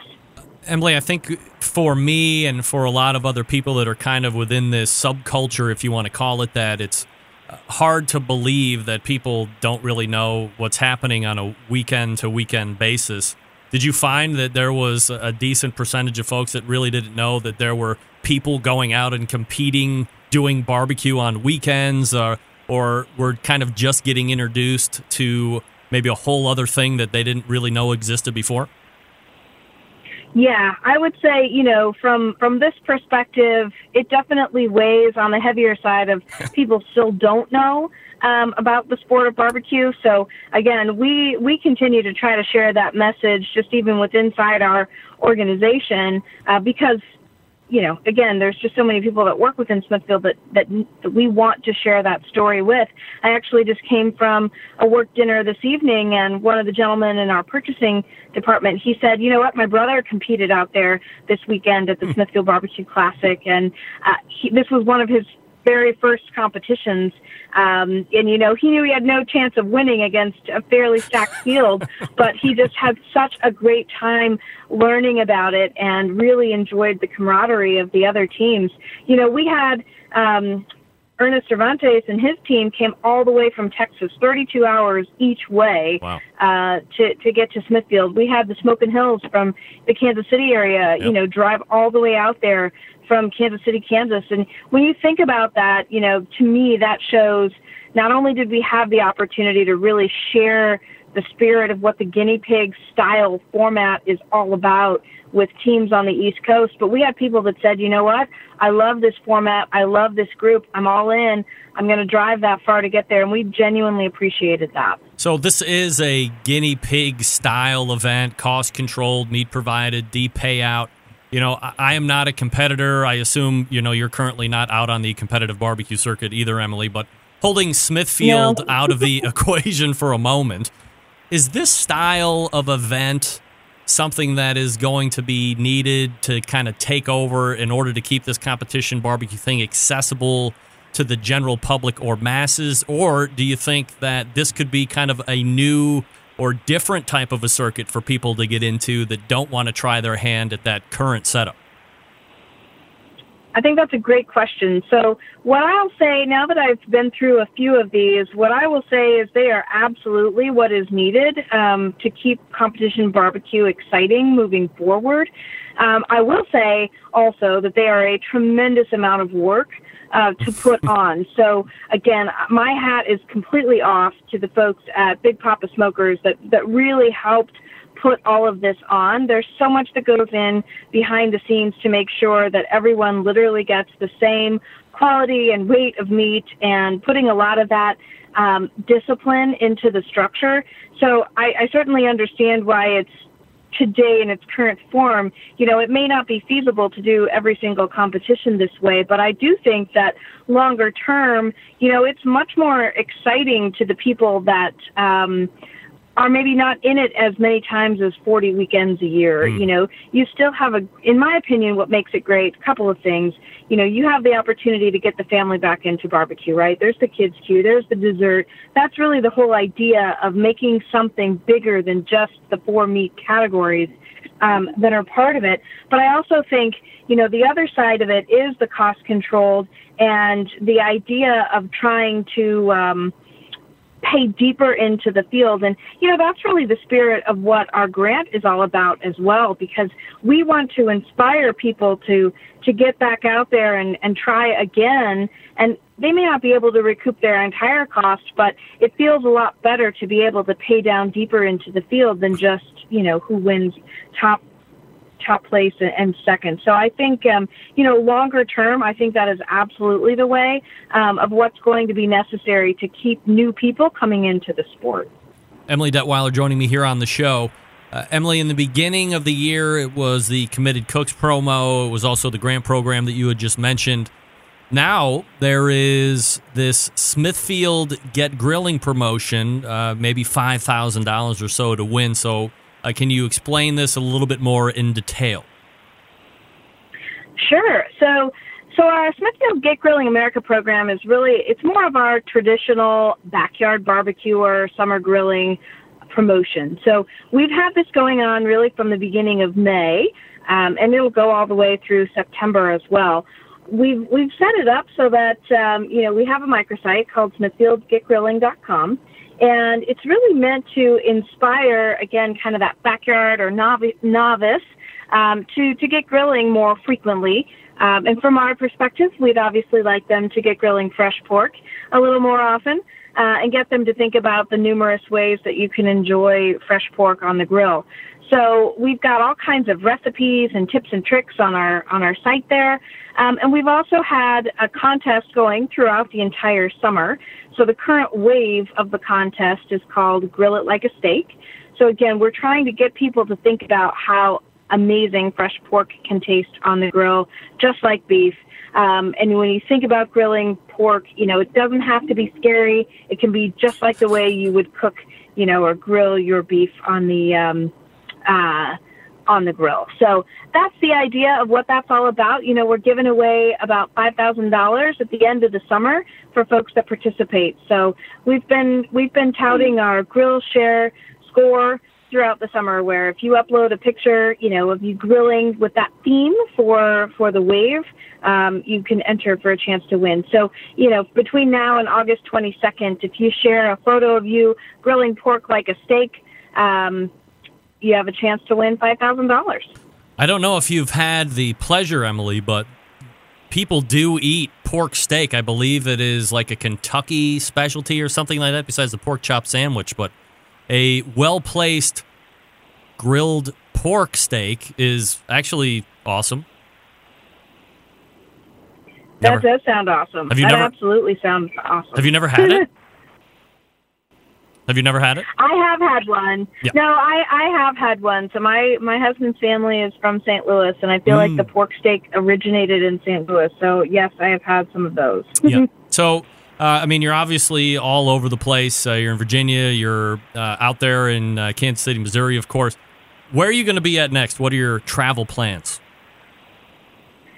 Well, in terms of the next, from a barbecue standpoint, really, the next one up for me is the Royal, obviously, which I know that many of the listeners will be traveling from all over the country to get to. Yep. Fortunately, I only have to drive about 25 miles to get there from my home, which is probably the only one of the year. But so I'll be at the Royal. We also have that weekend Bedford, Texas. So we've got a contingent of folks who will be down there as well. And that's part of our Get Grilling America mobile tour. Certainly we'll be sponsoring the Jack again this year, so really want to say congratulations to all of our friends and pitmasters who either had autos or had their bungs pulled and had the opportunity to get to the Jack this year, whether it was their first time or, their 10th time. It's always exhilarating to get a call to go to the Jack. So excited about that. And then last but definitely not least, King of the Smoker, the first weekend of December out in Palm Spring. That's just by far the best of the best and such an amazing experience. So we will definitely be there again this year. I'm going to see if Sterling will let me come out this year. Oh, I think he would be more than happy to. And, Greg, if nothing else, you can tell him that you're my guest. Oh, all right. Well, that should give me all the pull I need, I believe. That's it. I'll bring the closing hammer to the deal table. Absolutely. We're talking with Emily Detweiler at Smithfield Foods. She's the senior brand manager and just got done with a very successful Smithfield Barbecue Classic. Emily, always appreciate the time and the sponsorship of the show. Thanks so much. Absolutely. Thank you. Have a great night. You too. There she is. The pork princess herself, Emily Detweiler. All guests on the Barbecue Central show appear via the Smithfield hotline. Yummy. So, learning a lot of logistics go into putting on a barbecue competition. And I would echo those sentiments. I mean, whoever is putting on barbecue competitions, if you've never been to one, go find the nearest one and just watch what's happening. Like everything else, aside from what the competitors are doing, I mean, that's certainly fun too, but geez. A lot of stuff going on. All right. Speaking of Big Papa Smokers, let me talk to you about them right now, the one-stop online shop for all things barbecue. They are known for their championship rubs and seasonings, popular flavors like Sweet Money, that's one of my favorites, Cattle Prod, Cash Cow, proven winners on the competition circuit and in the backyard. Big Papa's offers 13 perfectly balanced flavors that will transform ordinary meals into extraordinary. And whether you're cooking to impress the judges or grilling for your family, Big Papa's Smokers award-winning rubs and seasonings do not disappoint if you're looking to improve the flavor of your competition barbecue recipes. They've combined forces with fellow rub company Simply Marvelous Barbecue to form what is now known as the West Coast Offense. In case you didn't know, over the last few years, the West Coast Offense has cornered the market on competitive barbecue and redefined the flavor profile that cooks from across the country have begun to aim for. Big Papa's is also the proud owner of the award-winning Granny's barbecue sauce, which I like as well. Looking for a new go-to barbecue sauce that will please everyone? How about Granny's? Find Granny's barbecue sauce and other top-related barbecue sauces at BigPapaSmokers.com. And aside from their premium selection of rubs and sauces, they also offer the very best pellet, charcoal, and wood cookers available on the market today. If you're looking for a versatile smoker that's easy to use, check out the Mac 2-Star General Pellet Grill. Meathead said that that's his favorite go-to cooker right now. Big Papa Smokers is the exclusive Mac dealer on the internet and even offers special packages. If you're not a fan of the pellet cookers, you can try the old Hickory Ace BP. It happens to be the only charcoal smoker that Big Papa trusts on his competition barbecue trailer. And if a backyard barbecue enthusiast is what you're looking for, how about a durable, versatile grill that will last forever? The M Grill from Texas is just what you need. They're built like tanks. It's clear, folks, that Big Papa's is the place to go for all things barbecue. Every product featured on their website has been hand-selected to help you barbecue better. Boost your barbecue skills with the help of Barbecue Master, Big Papa Smokers, the #1 online barbecue store. You can call them toll-free at 877-828-0727 or shop their website at BigPapaSmokers.com. That's BigPapaSmokers.com. All right, we're back to wrap the show right after this. Stick around. We'll be right back.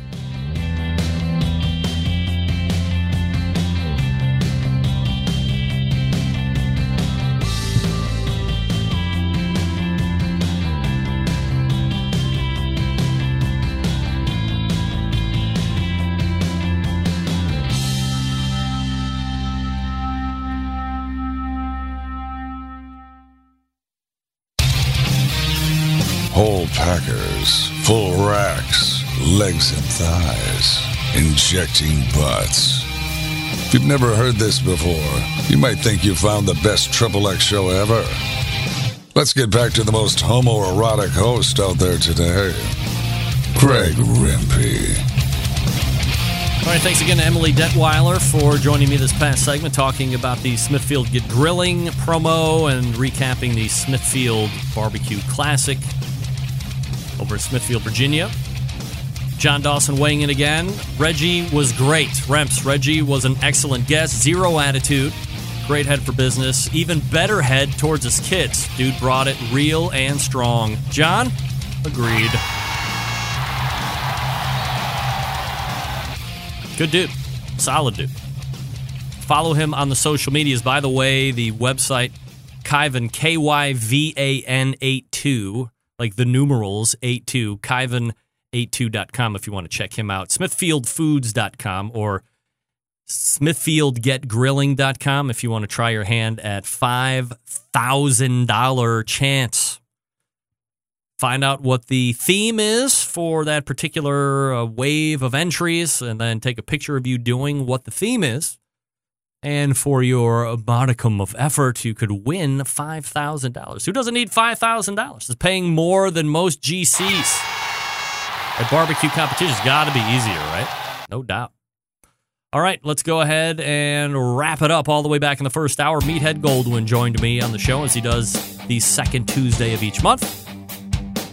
Then in the second hour, it was Reggie Kelly, Kyvan Foods, Kyvan82.com. Talked about his new sauces. 2 of the 3 I was a fan of, not sweet potato pie. That's all right. Can't win on all of them, although the apple salsa is just tremendous. Emily Detweiler helped me close the show. Big show lined up next week, so be ready for that. Catch me up on the social medias in between. September 11th, 2001, I will never forget. And until next Tuesday at 9 p.m. Eastern Standard Time, this is your program host and proud U.S. American, Greg Rempe. Good night now.